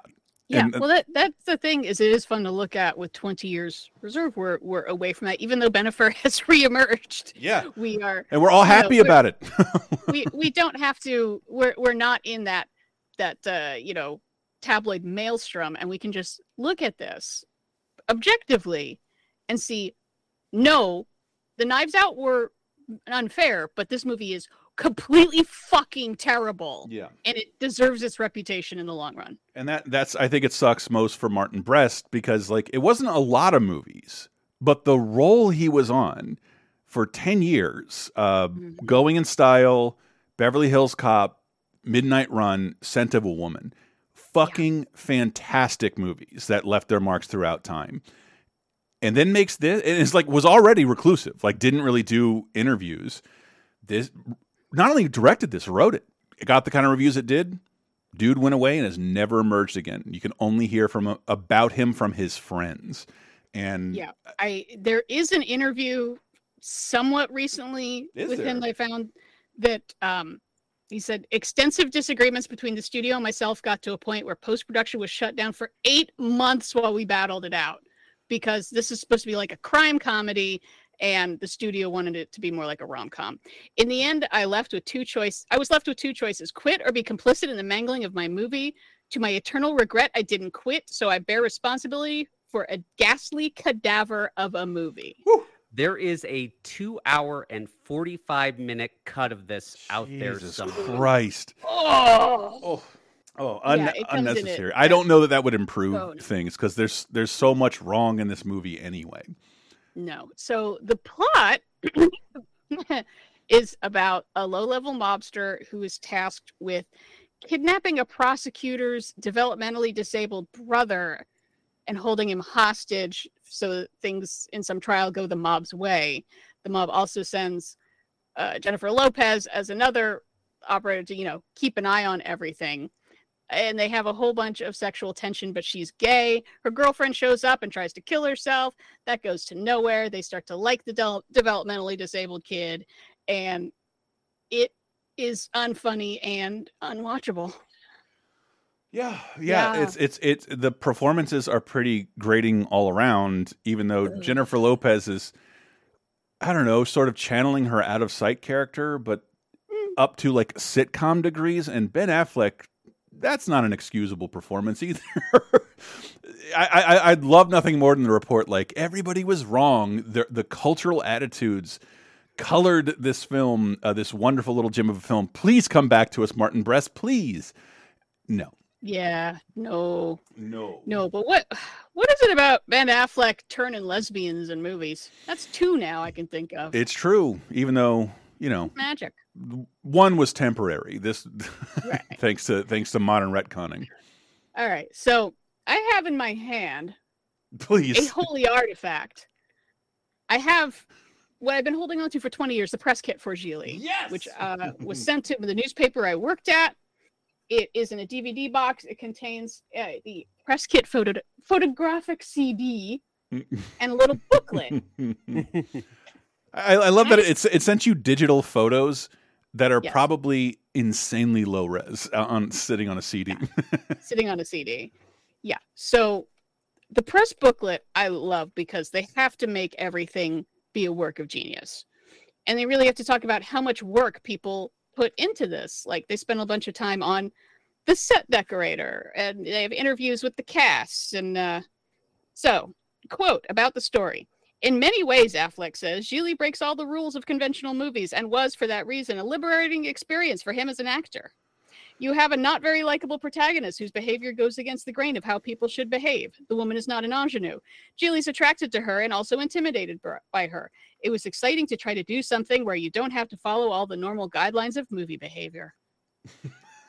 Also known as, I don't know what anyone's motivation is. Give me more. Give me more. I love an old press kit. Oh, my God. Yeah. In the pivotal role of Brian, the guileless innocent who changes the destinies of Gigli and Ricky, explains Brest, all Brian really wants to get to is this imaginary place where life will be perfect, a kind of hallucinatory state based on what he's seen over the years on television. He refers to it as the Baywatch, but it's not the TV series he's talking about. In essence, it's really about all that he lacks in his life: normality, sexuality, being attractive, having a date. That is really offensive to special needs people. Yes, Justin Bart, if we aren't saying it, going full Robert Downey Jr., which is just how I describe it now. Yeah. Non-disclosed developmental disabilities played to a 10. Yeah. And Martha talks about creating the character. Through all the research I did, I noticed one common thread with most of the disabled men and women that I encountered. They are honest, optimistic, and live in the moment. Okay. Yeah. Don't paint them with a broad brush or nothing. Oh, yeah. No, only people are all sweet. And I'm so uncomfortable. my favorite parts on this are actually about the costume designer and the set decorator, because the whole point is that Larry Gigli has no inner life. And most of the movie takes place in his apartment, which is bare. Yeah. It's exciting. Oh. Yeah. Aesthetically, the interior of the apartment has to suggest Gigli's inner turmoil, as if he's thinking, how the hell did I get here? And what the hell am I doing? The effect is realized through the accrual of minor details. For example, one of the electrical outlets has a burn spot on it, as if it's shorted out. What? Like, that's important. They're describing how my place looks as I slowly gather furniture over the course of a decade without paying full price. There's something about how the set decorator realized, like, he would have no books and he would have no art. Yeah, it definitely looks like a set. Great. Compelling. But here's my favorite quote of all. Gimme. About the production. The city of Los Angeles might as well be called one of the movie's co-stars. Jesus Christ. So it's the third character then. Well, tell your third character that is oversaturated and should be more selective. How is Los Angeles a character? They spend most of the time in this apartment, and then occasionally, like, Christopher Walken will show up, give a monologue for no reason, and then wander off. Just for a comedy, there are so many deeply uncomfortable things in this fucking movie. Yeah. And that make They're it... going to cut that guy's thumb off, and then they cut off a corpse's thumb just instead for funsies. Suicide, developmental disabilities. Maybe if this was directed by the Farrelly brothers, the idea of Ben Affleck as this character converting Jennifer Lopez back to men. Right. But also he gets more in touch with his feminine side. He realizes he has been play acting masculinity, which, God damn it, at the very, very root of all this is an interesting idea that you could make a movie about someone who is super macho to cover up for the fact that they're not macho at all. Fine. Okay. Sure. Not in this fucking movie where people get their heads blown off and then brains land in a fish tank and fish eat brains. I don't care about, like, rooting against Bennifer here. It's just I think I still hate this movie for losing Martin Brest. Yeah. Because I've enjoyed immensely. I can't tell you how much fun we had watching Son of a Woman, despite, like, we've seen it. We know, like, this is fantastic. It's very good. I watch Midnight Run probably once a year. It is one of my favorite films. And Beverly Hills Cop is amazing. It's what showed what Eddie Murphy could do in a solo performance. How does this get like this? He told us, but, like, yeah, man, this bums me out. This movie is poisoned. 8 months to stop and retool. Unbelievable. And then just let's, like, turn it into a romance now. Well, why are you doing this? JR went and captured what did the Ben Affleck have to say about the film? It's weird because I feel like if I got to interview Ben Affleck, I would never stop asking him about this movie. Well, I do know one good thing that came out of it, but maybe he talks about that in this clip. Ooh, I don't know. This looks like a recent one, a Zoom era Yeah. interview. This is a recent clip from Ben on the film.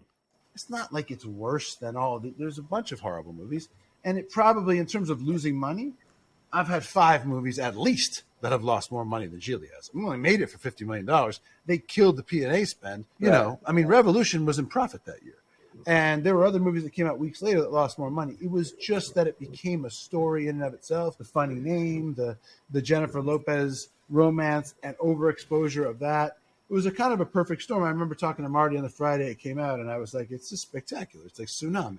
It couldn't be worse. This is as bad as it gets. But that contributed to this perception of me, and also sort of the way I look at those pictures now, and I think I can see how people thought of this person as some like callow frat guy who's cavalier or has too much or something. It gendered a lot of negative feelings in people about me. And there's that aspect of people that I got to see that was sad, it was hard, and it was depressing and made me really question things and feel disappointed and have a lot of sort of self-doubt. But if Gigli hadn't happened, I probably wouldn't have, or the reaction to Gigli hadn't happened, I probably wouldn't have ultimately decided, like, I don't really have any other avenue but to direct movies. I was just about to point that out. Like, Here it is. Yep. He gets kind of in movie jail, but Ben Affleck, by all reports, nice guy. Everyone seems to like working with him, and got to make it. What was it? Was it Gone Baby Gone? Was that the first Gone Baby one? Gone, yeah. Let's make something, fantastic. Small budget, really good actors. Fantastic. Great story. Didn't even put himself in it. Yeah. Does a great job. Yeah, this bombed. Normally, movies after their first weekends where they make a huge amount of money and then it drops off, but depending on the movie, it might drop 50%, it might drop 40%. This dropped 82% to its second week. Ooh. And it did not do well its first week anyway. Yeah, that's not good. It was, everyone heard this is going to be bad, and then they saw it, and it is just as bad as everyone said. It's like not even fun bad. Yeah. It's just bad. Yeah, it's that's why it feels wrong, because it has all these things that probably shouldn't be in a screenplay unless, again, the Farrelly brothers are doing it, and it is high comedy, or broad comedy, lowbrow comedy, and it doesn't play it like that. It expects the audience to take it seriously. It feels wrong, but Affleck is correct. This is not even the worst Ben Affleck film. This is nowhere close to the worst Ben Affleck film. So, yeah. It's interesting you talk about the Farrelly brothers, like a broader style of comedy, making the violence more cartoonish instead of kind of gross. And it's like, and they would have cast the movie that we're going to talk about next. The movie it's going up against is the Farrelly brothers would have cast an Farrelly-ish. actually developmentally disabled person who would get jokes off on the leads because they're good at that. And but the next movie, I don't know that I enjoyed in any way. Well, a vast improvement over the last one. That's true. Let's go with that. And still, there is still something charming, I think, about this trilogy. January Jones, Fred Willard, I'll take that. Eugene Levy back as Dad. Allison Hannigan, Sean William Scott, and Jason Biggs. It's #1 at the box office, closing out the trilogy for now. American Wedding. The longer a marriage lasts, the longer you can go without sex. Marriage is never ending. Oh, Jim, have you thought this through? You hooked up with one other girl. You're like a blind man picking out his favorite porno. Michelle, will you marry me? Yes. We get to have a bachelor party.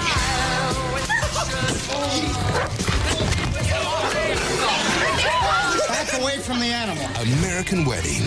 That James song gets a lot of mileage from me. I really like what American Pie chose. It seemed, if you've been with us, we've been officially through the main American Pie trilogy, and we all were kind of taken aback with the first American Pie is kind of a charming, a much sweeter comedy than I remembered. It's gross out, but it is about being young and trying to lose your virginity in a way that's not super fucking misogynistic.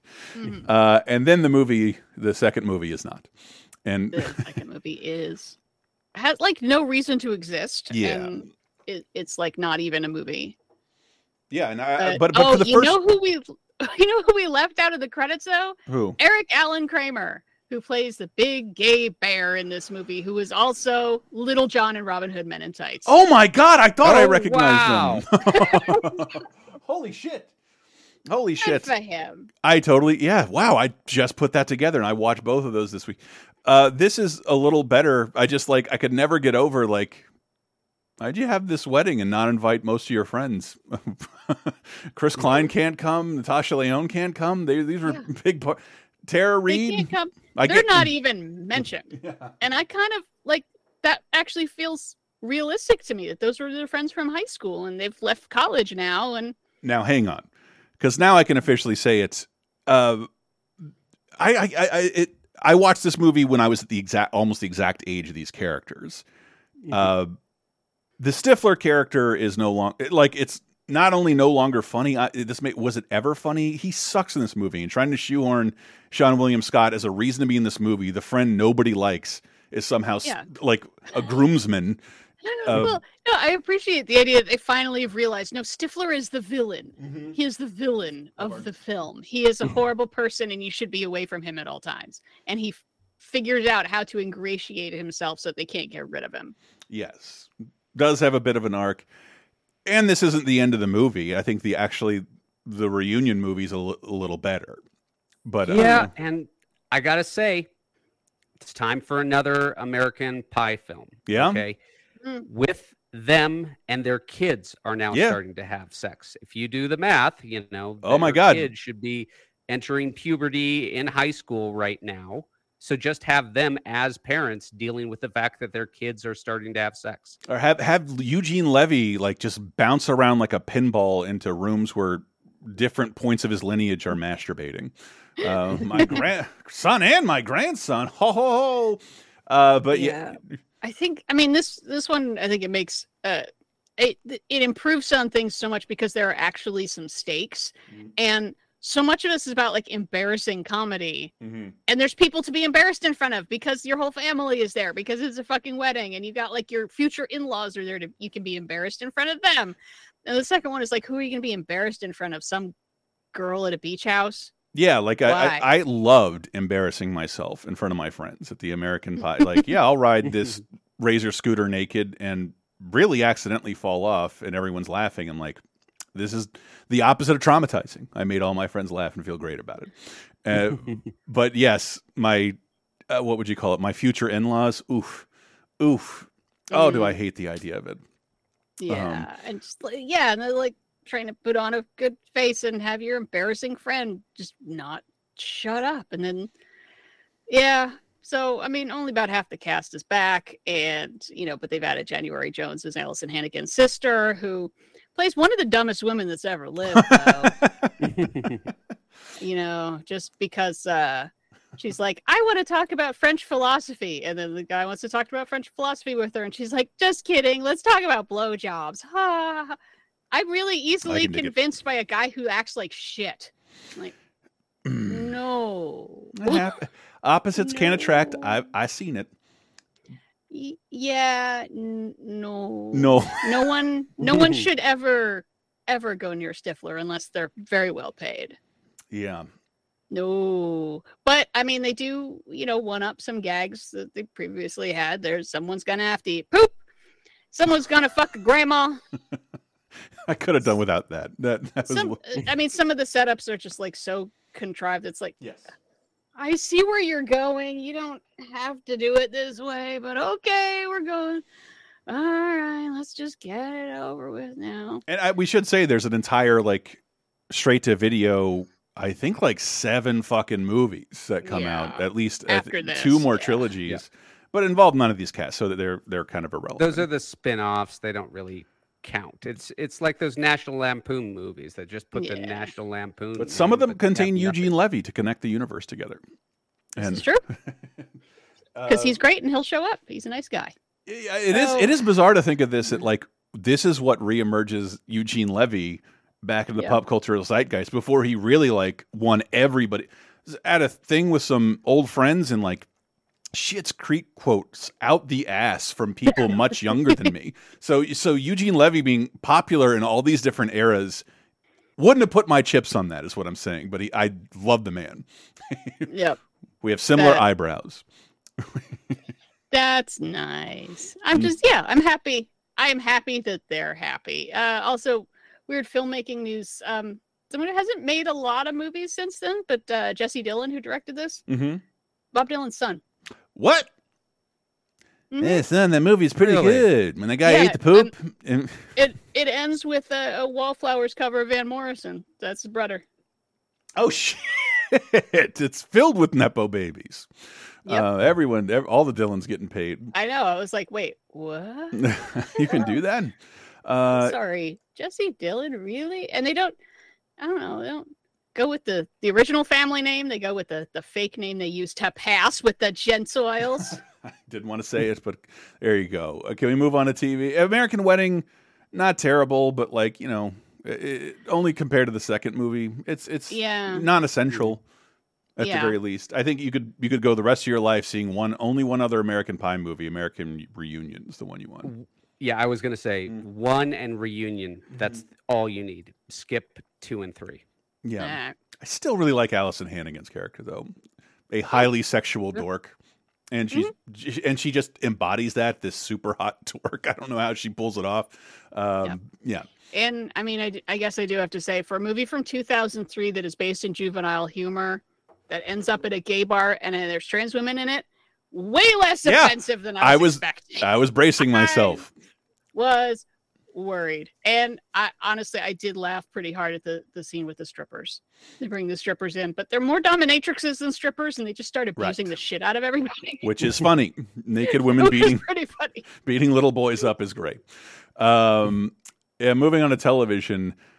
Peacemaker. Don't get excited. Peacemaker's debuts on USA Network. Okay, based on that title, tell me what you think this is about. I think this is about the really boring people who negotiate for other presidents on how to end wars. Diana? I'm going to go with, it's named after the Old West gun. No. How about this? Okay. Mediators for divorcing couples. Ooh, I like that. So Diana was closest. It's a forensic scientist in the Old West. What? Oh, I like it. There's blood on the dirt. Lasted 8 episodes. This guy was human. Oh my God. And it is the summer for networks. So Race to the Altar debuts on NBC. And I'm imagining a road trip. Show. A road trip mixed with a wedding reality show. Got it in one, Chris. Wow. Yeah. I hope if it were me and I was on the show, the couple who shows up last has to get married. Otherwise, what's the real prize here? The prize is you get your fantasy wedding planned by Colin Cow. Huh? I don't know who that is. But apparently that's the Secretary General. Colin... No, not Colin Powell. Oh. Colin Cowie. Although, I'm sure Colin Powell had really good organization skills. I bet he could do a good wedding. Yeah, yep. We tried, but he too called it bullshit. This is bullshit. I'm not doing this. Also this week, the debut, My Life as a Teenage Robot debuts on Nickelodeon. Your memories are going to go much further than mine on this, dear listener, because I was 23. However, my biggest thing that I loved in games, July 28th through August 3rd. Big one here, but I'll get the ones out of the way. Butt Ugly Martians, Zoom or Doom for PS2. I think that was a franchise somewhere. Was it a cartoon? It was a cartoon, and they tried to do the whole multimedia thing. We're doing cartoons and video games and comic books all at once, so everyone likes these butt ugly Martians, but no one liked the butt ugly Martians in any shape or form. And this game is a go-kart racer, which has the fundamental problem every go-kart racer, with one exception, over the last 30 years has had to face. And that is the fact that Mario Kart exists. Okay, you're trying to fill an ecological niche that is so filled with this 800-pound killer predator, and you're this dinky little troglodyte trying to evolve to defeat it. It's laughable. Especially in an era now where like they keep updating it 5 years in. Like I just saw the Garfield kart game, like 50 cents. Yeah, that's about how much you're worth against a currently updated Mario Kart. 50 cents. Shrek wreaking havoc, for once not a Shrek kart game, but mini game. No, decent platformer. Oh, okay. But this game does end on a sequel bait for Lord Farquaad, who is a ghost, and he was going to return for the third Shrek GBA game, which never happened. So people are left waiting for that conclusion. What a cliffhanger. Poor John Lithgow doesn't have another paycheck for easy work. My favorite thing that came out this week was Mario Golf Toadstool Tour for GameCube. And I have notoriously been a person who hates golf and the people that play it. I am now old and am feeling the benefits more. I'm not playing racquetball, my ankles. But I still might want to get outside, drink, and do something physical with somebody. And golf's looking more appealing. So I'm mea culpa on that. My wife and I had a discussion this weekend. We were like, maybe we should take up golf, you know, get a couple of used clubs, just get out there. Easy breezy. Live in a town with my family. Dad's knees for tennis and cycling kind of went. So like, that's what they all do. And there's a public course that doesn't cost thousands of dollars a month. I just, for some reason, thought this was for millionaires. And apparently you don't have to be. But Mario Golf is just like this wonderful NBA jamification of golf with like this beautiful different clubs, obviously, but different characters have different abilities, and the backspin and the top spin you can put on balls to literally burn DeLorean style through a fairway. Absolutely charming. I don't think the series was ever better than this, because I think it perfected itself and in a sense iterated and uniterated on this, whatever this solidified concept was. And now I play every Mario Golf a lot because of this game. It is usurped my favorite from the GBA Game Boy Color RPG one, but Toadstool Tour is fantastic. I wish they would re-release it. Well, let's close out of 2003 in the most 2003 way imaginable with some Matchbox 20. It's on the charts this week. Unwell. So Unwell will be taking us out by Matchbox 20. Tabitha's Secret for my deep Floridian friends, their original name. But we'll be. Well, you know, after Barbie, everyone's got them on the mind. You know? Oh, really? Want them to push us around? Well, they will. Well. Hey, can I play my guitar at you? One of my favorite lines from the film. All right, we'll close out with that, but don't move. We got one more segment in the hopper. Stay right there. Crazy, I'm just a little unwell. I know right now you can't tell, but stay a while and maybe then you'll see a different side of me. I'm not crazy. Would you like exclusive bonus podcast commentaries and more from the LaserTime crew? Then we strongly encourage you to support this show on patreon.com/lasertime. It supports not only this show, but all the rest of the LaserTime network. You'll get commentaries, play games with the hosts, see exclusive videos first, and receive an uncut weekly ad-free podcast bonus time. Speaking of which, here's a quick taste. I was considering cloning you and my voice, and then didn't find the time to do that. But that's within the technological abilities. I mean, So with that in mind, and we talk about replacing people, I would like to reintroduce JR here. Hi, I'm JR Rawls, and I suck, and I'm gay, and I don't like my kids, and I'm a stupid moron with a big butt, and my butt smells, and I like to kiss my own butt. And so I went to the trouble over the last couple weeks of extracting long-form audio. AI sucks. I admit it's not good. It's really dumb. That is less than 3 minutes of JR audio. Granted, you know how I could have done that quicker? I could have called him. I could have arranged an appointment with him. I could have paid him. But this I got to do for free. And it's today. I guarantee you 5 years, probably less, you're going to be able to take the podcast we do, select my voice, and just say, copy all instances of this voice, clone it, and it's going to be utterly indistinguishable from me to anyone listening. Hi, I'm J.R. Rawls, and I suck.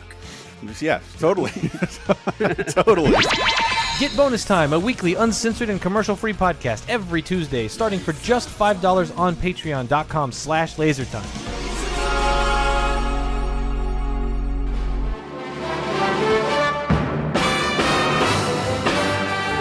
Hello, Mr. and Mrs. Internet and all the ships at sea. It's time for Diana's Classic Corner. We go even further back in time this week to see if there's anything worth a watching. And for the week of July 28th through August 3rd, 2 recommendations. They have absolutely nothing to do with each other at all. But I don't care. I like both of these movies almost equally.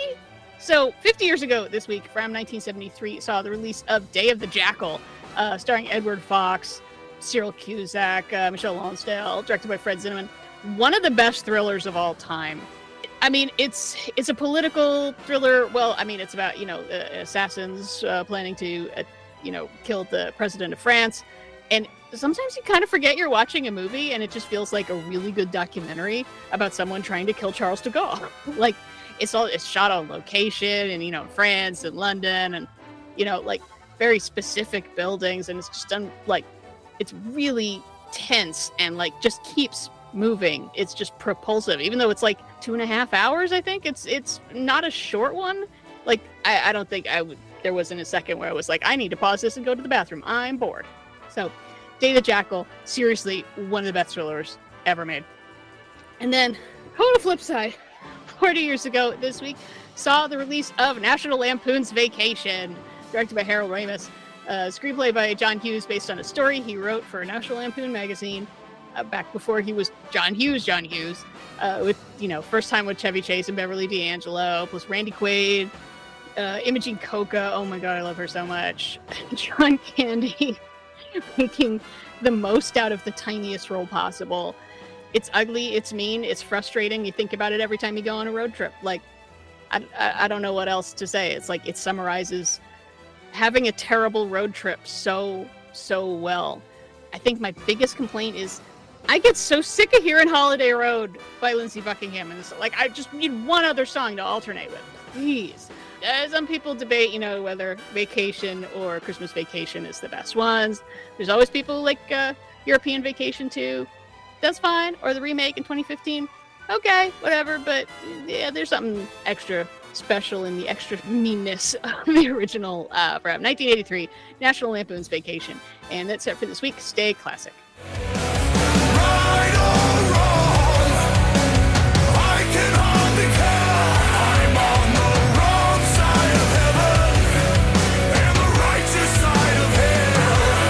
Coming to 2013 with Wrong Side of Heaven by Five Finger Death Punch off of The Wrong Side of Heaven and The Righteous Side of Hell, Volume 1.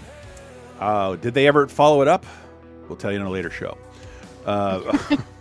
Welcome to 2013. 10 years ago, putting the 10 in 2010, July 28th through August 3rd. Other new album releases include Something Else by Tech 9, The Midsummer Night Acoustic by Owl City, Nothing to Lost by Emblem 3, Rhythm and Blues by Buddy Guy, The Pink Tape by...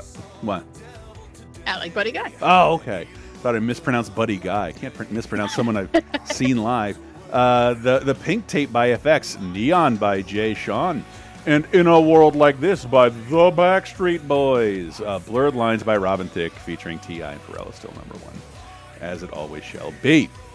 We will never escape. The lines will always be blurred. I need clear lines for the exit, but they're not there. In a news story that sadly does not involve the Muppets, $136 million worth of diamonds are stolen from the Carton International Hotel in Cannes, France.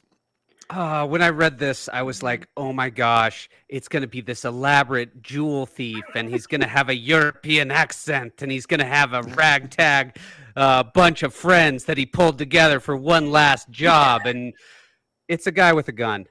That's what happened. Yeah. It was a very poorly guarded area of a hotel, catering to the ultra rich. Hey, you're in our ultra rich hotel. Why don't you buy a whole bunch of diamonds here for 10 times the price of walking 5 blocks. But I think and 10 years later, we're all rooting for the gunman.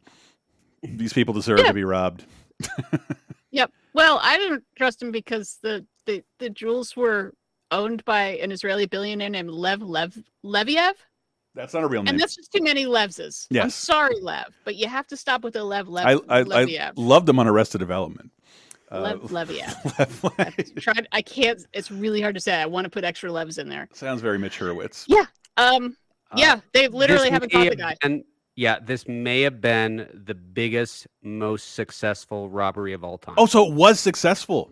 It was successful. Hell yeah. Yeah. They have suspects. They've done investigating.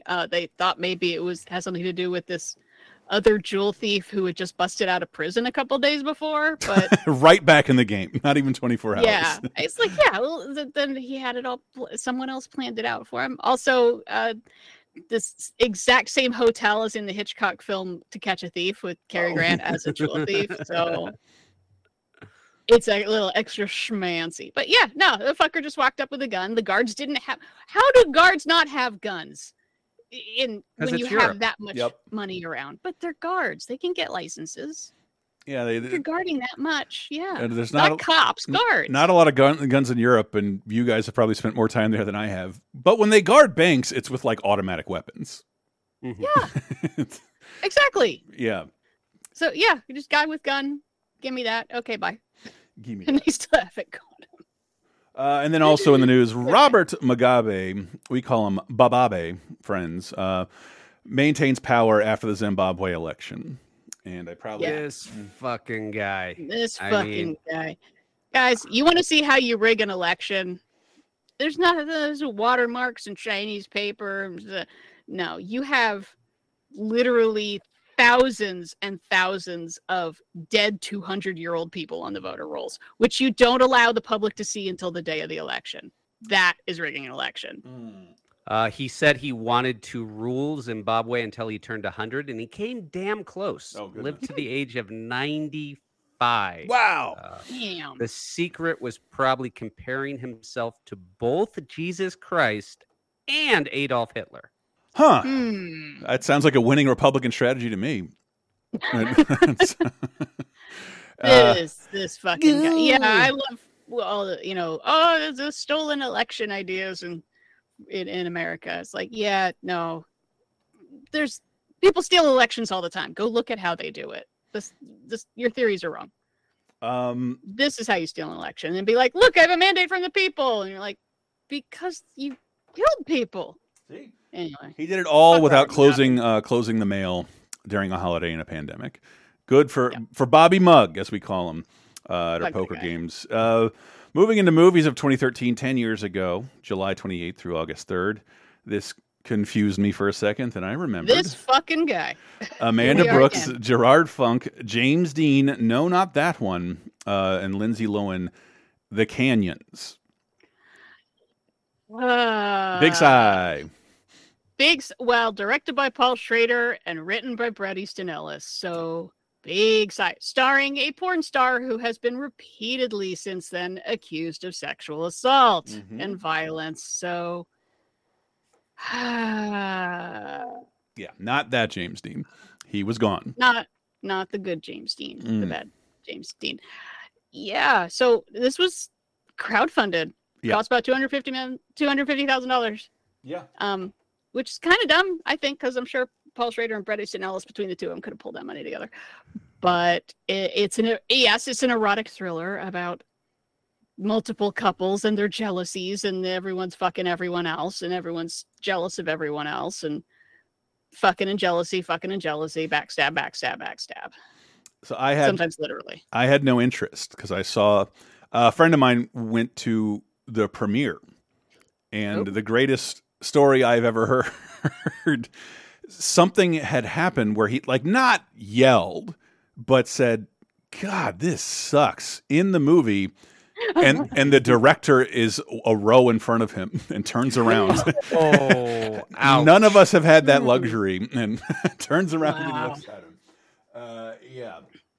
Yeah, Paul Schrader's made great movies before, and he's made great movies since. And when this came out, I thought, oh my God, he's so done.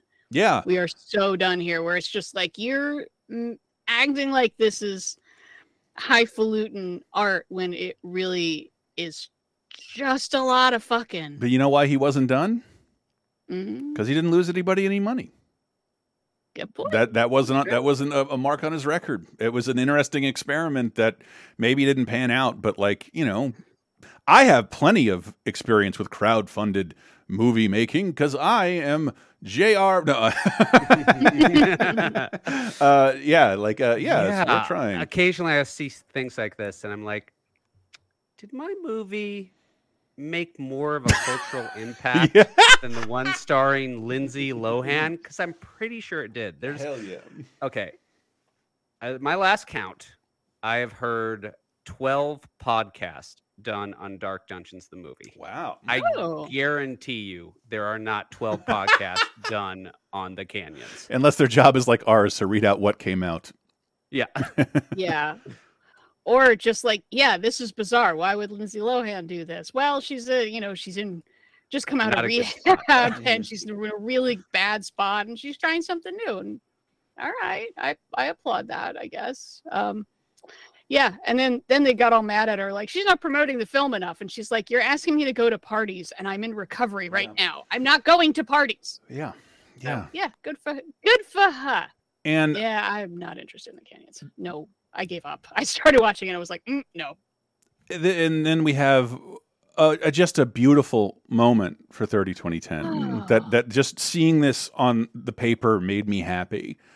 Hayao Miyazaki's final, air quotes, film, 10 years until right now, to the day of his almost to the day of his final film, his next final film. But as final films go, I wasn't sure how you could top this. Some of the reviews say like the new one does. I think it's coming. I forget the Japanese name of it, but it'd be like The Boy and the Terran or something, or the Heron or something like that in August. But The Wind Rises, probably. I don't know if there's a better director track record than Miyazaki, and he makes this ridiculously personal film that in some ways you're like, why was this animated? Because that's the medium he works in. It's fucking beautiful. It's amazing to look at. Things that you couldn't do in of course. Action. For one thing, how many animated films cover a man's life? I mean, we start out in the 1910s and we end in the 1940s, you know, and we are seeing this character age throughout different eras of his life, and we see Japan age with him, and we see the incredible beauty that Miyazaki can just kind of like dish out like it's dollar bills at a strip club. Yeah. Because I do not know anyone who can make just these incredible works of art flow in animation where you're just breathtaking by them. Yep. It's gorgeous. The timing on this is very interesting because I thought of this movie a little bit after I walked out of Oppenheimer. I think this goes with Oppenheimer beautifully because it is about a very similar thing in a very similar time. It's about someone who loves aviation and wants to design and build and create something that will be used to murder people. Yep. But he's not thinking about the murdering people. It's because it's about Jiro Horikoshi, who designed the Zero. In theory, they do not actually cover his real life. This is a highly, highly changed account. There's a very famous Japanese novel about a man who takes care of a tuberculosis wife, and they kind of just like threw that in here because that was not the real guy's life story. He had a very average married life by all accounts. Yeah, it's a fictionalized biography, but that theme is definitely there, and that theme, I understand why Miyazaki personally comes back to. This feels like a culmination of so many things that the themes that he's worked on in his life, because his dad owned a plant that made parts for fighter planes during World War II, and he's obsessed with flying. There's so much beautiful flying in so many of his movies, but also the idea that the something as freeing and wonderful as flying could be used for violence. And he works in a medium that he occasionally resents. But, you know, He's an old guy. He's a cranky old man. Yeah. I mean, he's a genius, but he's definitely a cranky old man. He's like, why can't everybody else just improvise animation? Like, I don't know, but it's apparently expensive. And I mean, I think we need to put things in context. This is a animated film that came out in 2013. Mm-hmm. Other animated films in 2013 include Monsters University, The Croods, Despicable Me, Turbo, Cloudy with a Chance of Meatballs 2, Planes, The Smurfs 2, Epic. You know, other than Frozen, this is like the animated film from that year that is actually going to last. This is the one that I think generations of people are going to handle, and it's because Miyazaki has skills that no other animator has. Let me throw this out here. Pausing in an animated film. You have a moment when everything goes quiet, and that is so rare in animation, but Miyazaki manages to use it to literally breathtaking effect, where you're going along with the plot and you just pause and try to absorb what's happening. Because is this the most deep animated film you've ever seen? It's the most it's the most personal animated film I've ever seen. Yeah. It's tackling some adult-ass concepts. A day after watching this with my son asked me what I thought the meaning of life was. And drop that on me. Thanks, son. But you didn't see the movie? It's a coincidence. Miyazaki said it's bitches and money. I'm surprised he didn't wait till the end. Gotta wait for the post roll on that. Yeah. Right. But I can't wait to see Miyazaki's probably final film, his new one, The Boy and the Heron. It's out in Japan right now. And Miyazaki has said he wanted to make that movie to show his grandchildren after he was dead. Like, Grandpa's not going to be around much longer, but you'll have this movie to tell you about life. And he can get so personal, and this movie does it. This works. If you have not seen it, please watch it. It's one of the best animated movies ever made, in my opinion. And unique perspectives. There's always a bit of World War II in a lot of Studio Ghibli stuff, and just the idea like we're losing the war and our airplanes suck. Like, I don't even know if that was legal to put on film at the time. and just if you like Porco Rosso, like just this Italian influenced candy colored red aircrafts. Beautiful dream sequences. I love this fucking movie. So good. Yep.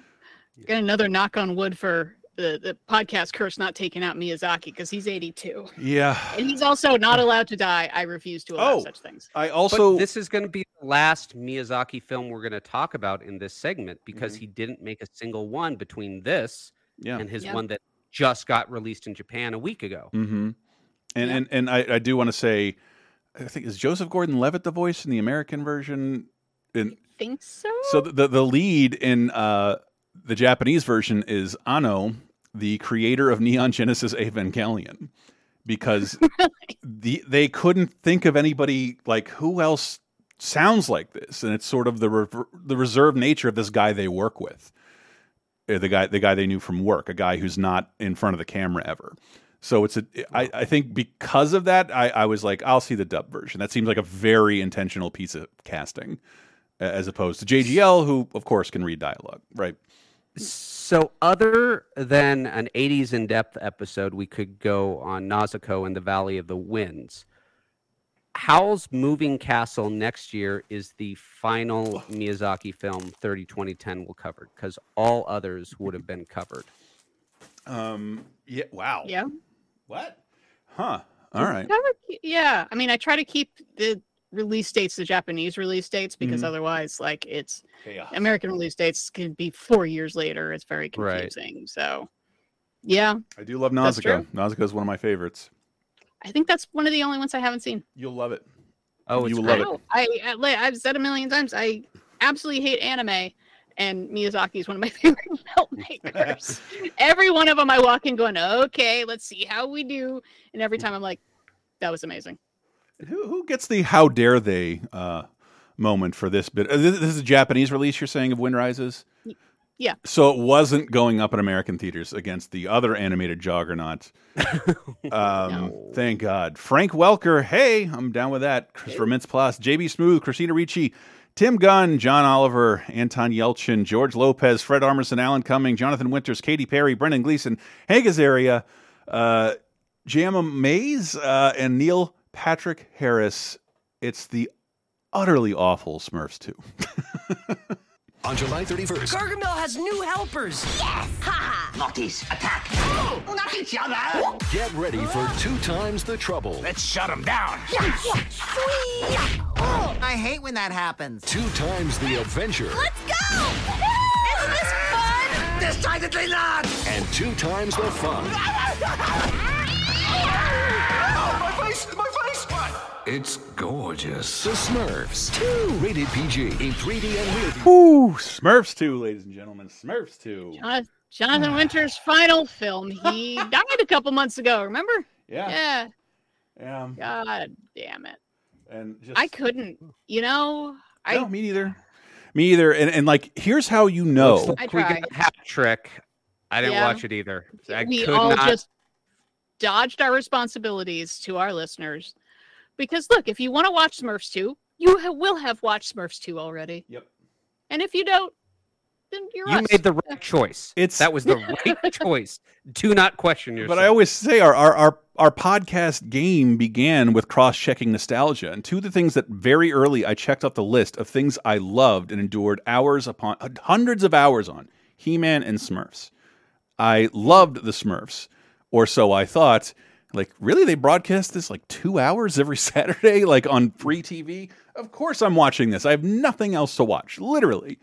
And I had Smurf stuff, and I've just never really cared that much. And my favorite thing about this is how you know this sucked. This movie makes like $400 million in America, and they abandon the concept when they make a sequel. We don't want to do this again, but we have to make a sequel. And they just said it and like, never mind, not this whole Smurfs crossover to real world horse shit. Well, that's the cheap thing. Yeah. If you have to build an entire fantasy world, or if you have to get a filming permit for 32nd Street, one's cheaper than the other. So it's just always going to be the lazy option. A lot of people. I think you could make some epic Lord of the Rings version of the Smurfs where it's really a fantasy land. But by God, this isn't. Yeah, those Pee-wee comics are still pretty neat, because I do love the Peyo's art style. And when you finally see the Smurfs and they're blue, and it had to be jarring in the 60s, 70s whenever they were created. And the comics are still kind of cool.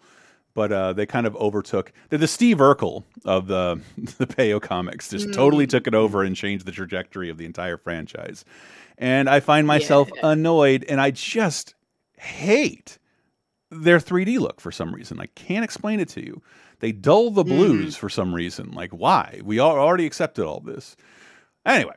I don't know. It's ended up making money. I mean, once you consider all the expenses and everything in Hollywood accounting, it made enough money to justify at least a sequel going to DVD or streaming. They're just done. Yeah. It made another sequel, but it just it shelved this universe. Yeah. In this whole conceit. The Neil Patrick Harris character. Smurf movies. Yep. Yeah. And a movie I thought Rising Sun felt like it was dated. This uses a formula that like feels very 48 Hours, but at least has some uniqueness to it. Yeah. Big meh for me too, Di. In my memory, I thought this and Safe House were the same movie because it's Denzel and a younger white guy, and I don't care. Oh my God. And the cop patter. James Marsden, Edward James Olmos, Bill Paxton, Paula Patton, Denzel Washington, and Mark Wahlberg. #1 this week at the box office. 2 Guns. When 2 guns go to war. Who are they? They kind of want to kill us. Your cover's blown. We got set up. 2 undercover cops. Where's the money? It ain't down there, I can guarantee you that. Have I properly incentivized you? More than you know. They have one shot at payback. Make it rain. He's just gonna let you die. No, he won't. Denzel Washington, Mark Wahlberg. Two Guns. This TV spot, I'm watching it on my end, gives away the ending of the film. That's just so unbelievable. This is unremarkable, but it is totally passable Sunday lazy entertainment.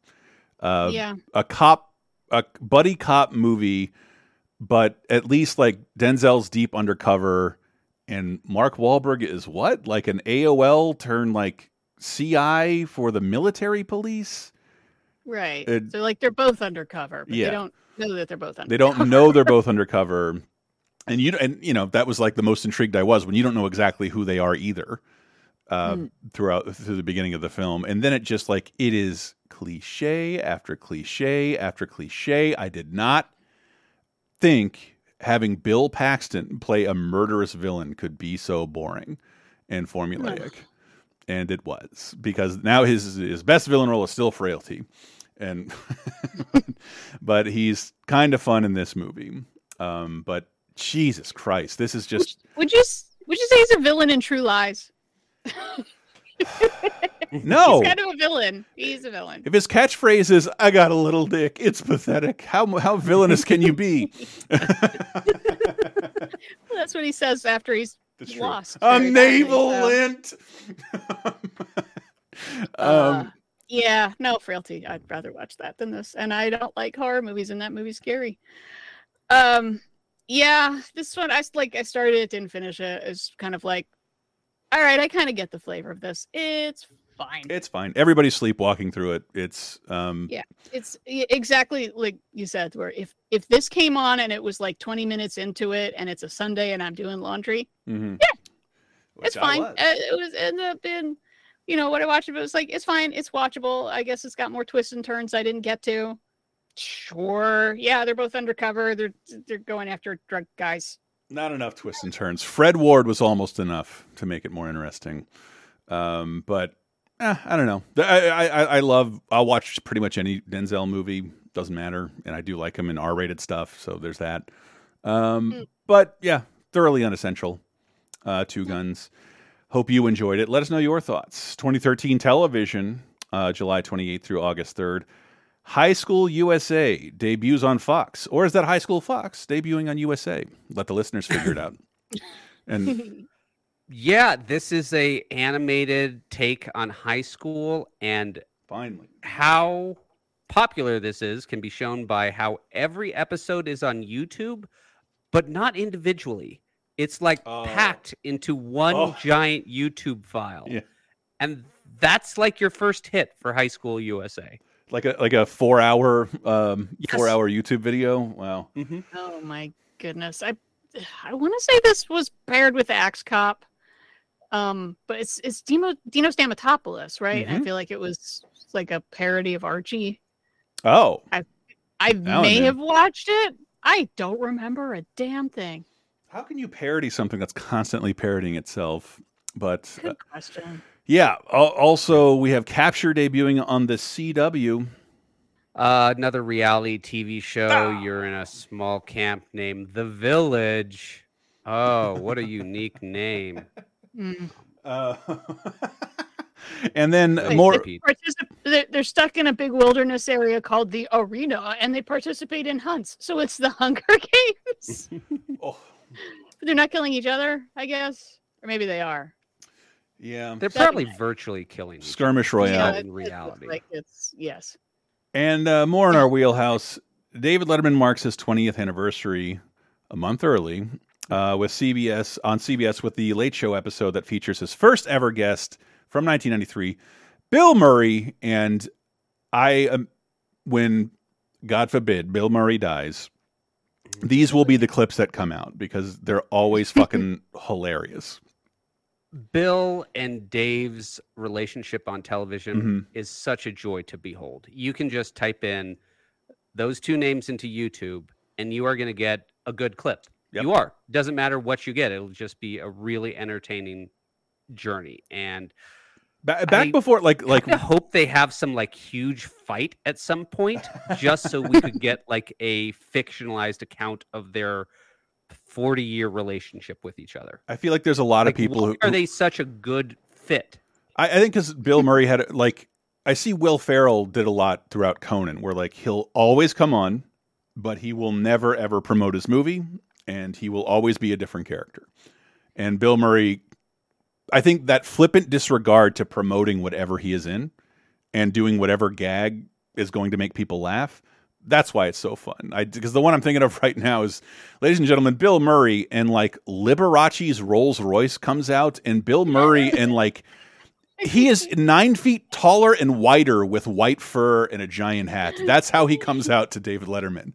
Always willing to do something silly while still remaining like pretty cool. Bill Murray was kind of cool back in the day, kids, for back in the 90s especially. But yeah, it was always like, if you cared about talk shows, Bill Murray coming on Letterman, if you hear that whispered at the water cooler, you'll be watching Letterman that night.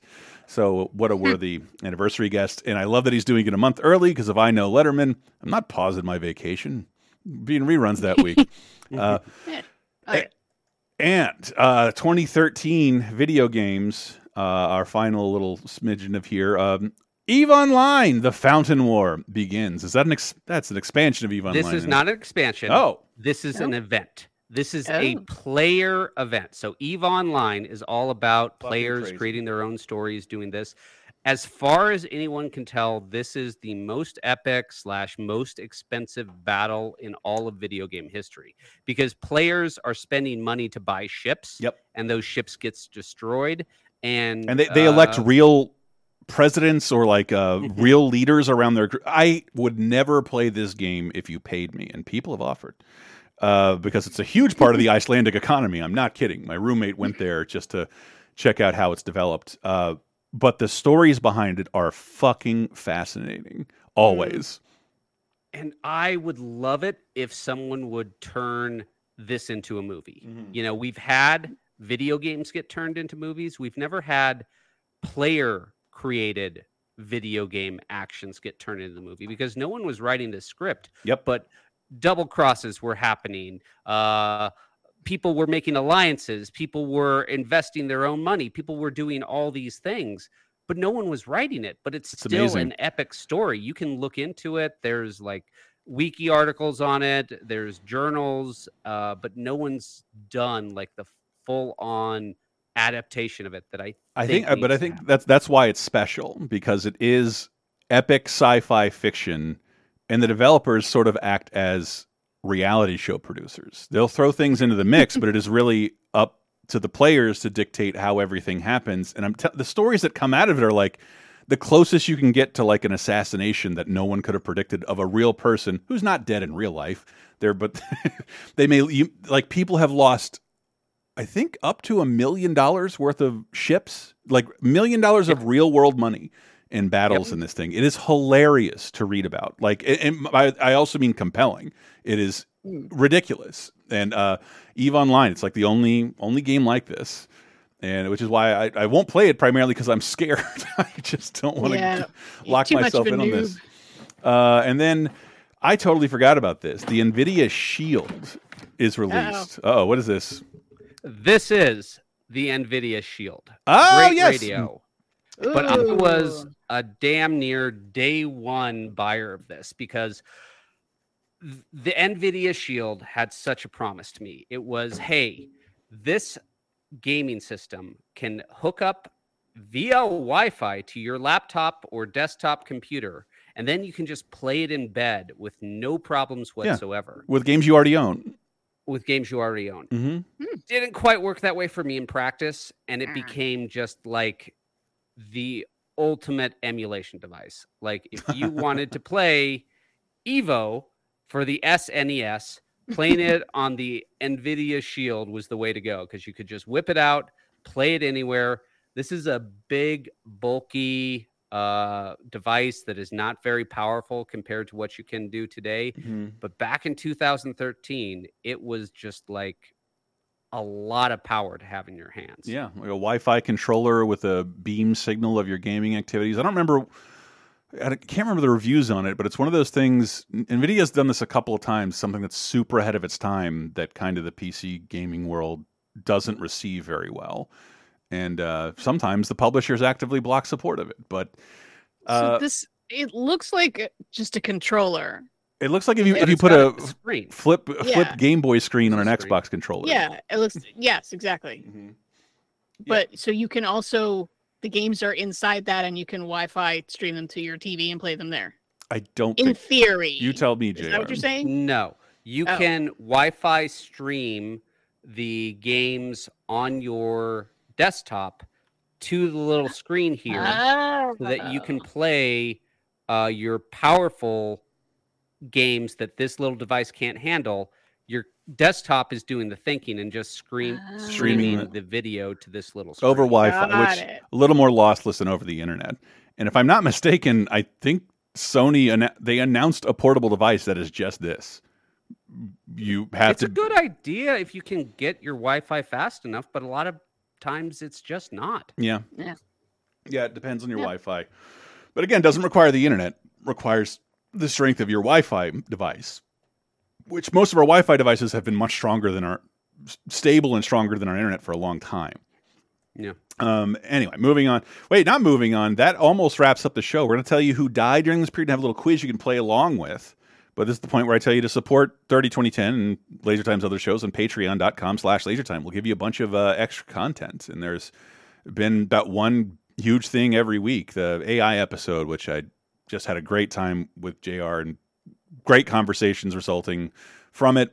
Yeah. I have not seen what we believe is the big AI dead actors moment of the summer, but I think most of us have heard about it. The clip, yeah. But the future is weird, and that's why especially, why do you think the actors joined in on this? Because AI was a threat to writers and is a massive threat to actors. So they're in on it. Yep, they've heard about oh yeah, we'll pay you a day rate and we'll scan you and then we can use you forever. That's happened in video games. Oh yeah, and ton. That happens in stock photos, and we'll talk about it later. Yeah. But yeah, you can hear more about that on patreon.com/lasertime. $5, over 100 movie commentaries, hundreds, if not thousands of shows at this point, extra shows from people you like. Video Game Apocalypse every week. I know we got a real special guest on this week. Cannot wait. Don't want to jinx it by saying who it is, but someone who's never been on before. So I'm very excited. Video Game Apocalypse every Friday. Di, where can people find Di? They can find me on X?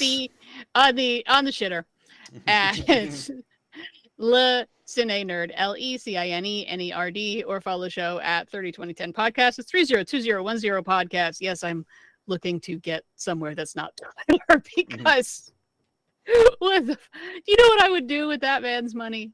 I would find an entire city block in a bad neighborhood and just pay everyone's rent for 10 years. I would cure at least just for fun. I would solve America's homeless problem. Yes. That's what I would do with half of his money. Half.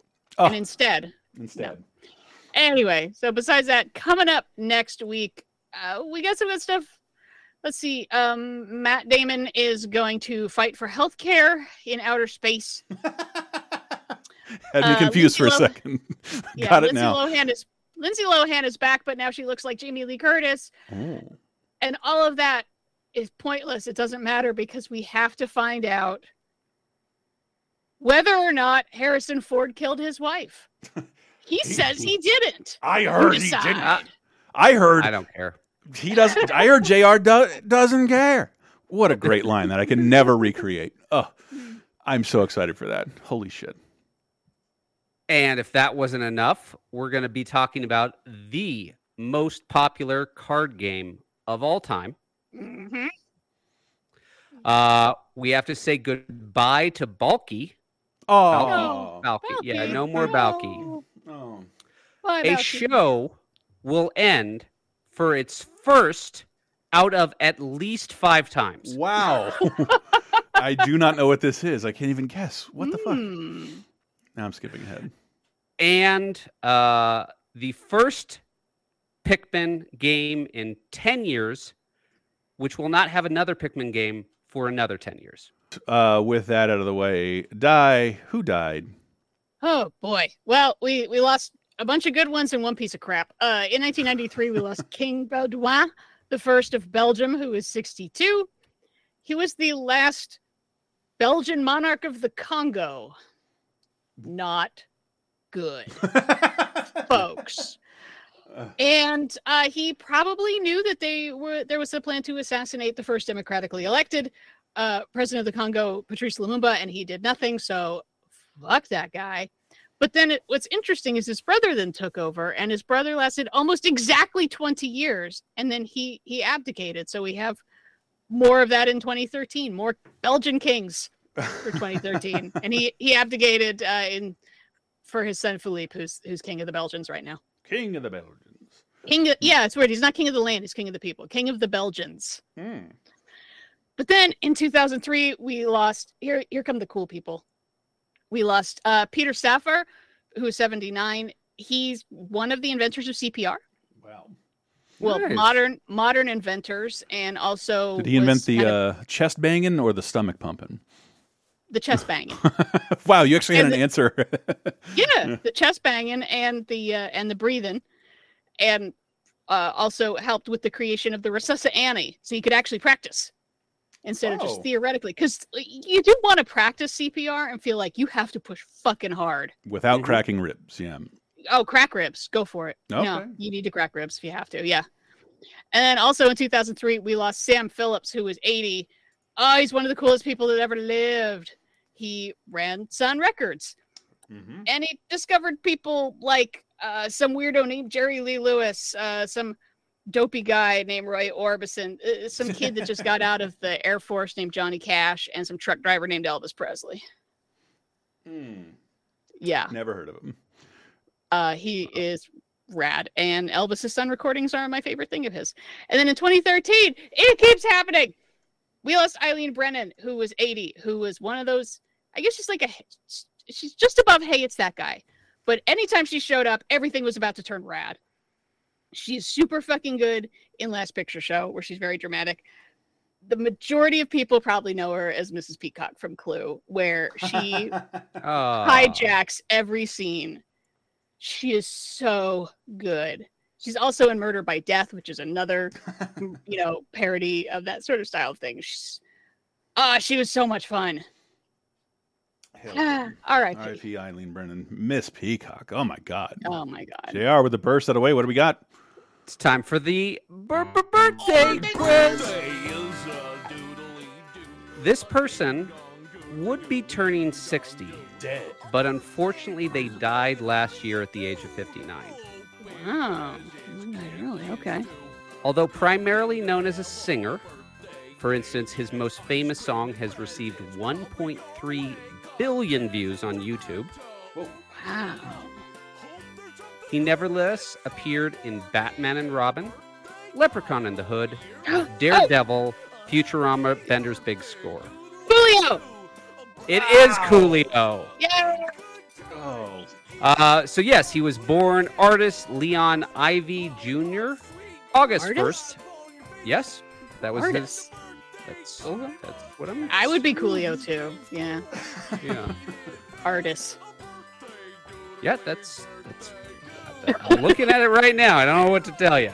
Yeah, I don't know. The way he got the name Coolio was that he was performing, and someone said, "Who do you think you are, Julio Iglesias?" And he was like, "I'm gonna be Coolio." Hey. Yeah. I'd pass in a biopic. I like it. So yes, he was severely asthmatic as a young boy, starting off as a rapper. He was unfortunately arrested for taking a weapon to school, served time for larceny, got addicted to crack cocaine, but quit, and became a firefighter as a way to get clean and sober. No shit. Yeah. His most famous albums are It Takes a Thief, 1994, Gangster Paradise, 1995, and My Soul, 1997. Come along and... Oh, wait. Fantastic Voyage. That's already a famous chorus. But yeah, Coolio. Yeah. Much love for, and is in the only passable Ben Affleck Daredevil cut, the director's cut. Yep, and it looks like his addictions got a hold of him. I thought it was a heart attack, but they have since confirmed that he OD'd last year. Fentanyl, heroin, and methamphetamine. Jesus Christ! Don't mix and match, kids. Jesus Christ! Nope. No uppers and downers to combine. Just don't do it. But yeah, that gave him a heart attack. Fucking killed him. So. R.I.P. Coolio. Yeah. R.I.P. Coolio. All right. That about ends. Maybe it's Artis. If it was Artis, I think it'd be kind of funny. Like that's right. Artis.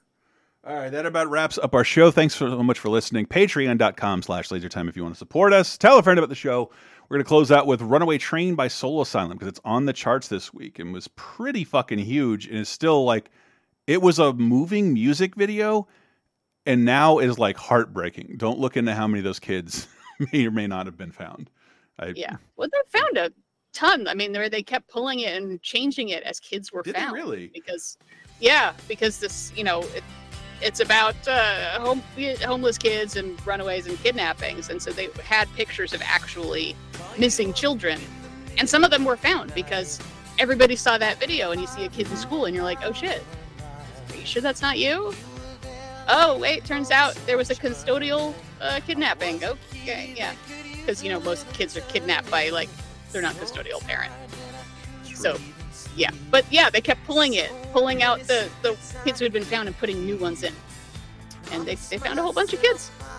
Well, and it's also just a good song. Yes. What the fuck? So take us out, Soul Asylum. We'll see you next week. Seems no one can help me now. I'm in too deep. There's no way out. This time I have really led myself astray. Runaway train, never going back. Wrong way on a one-way track. Seems like I should be getting somewhere. Somehow neither here nor there. Can you help me remember how to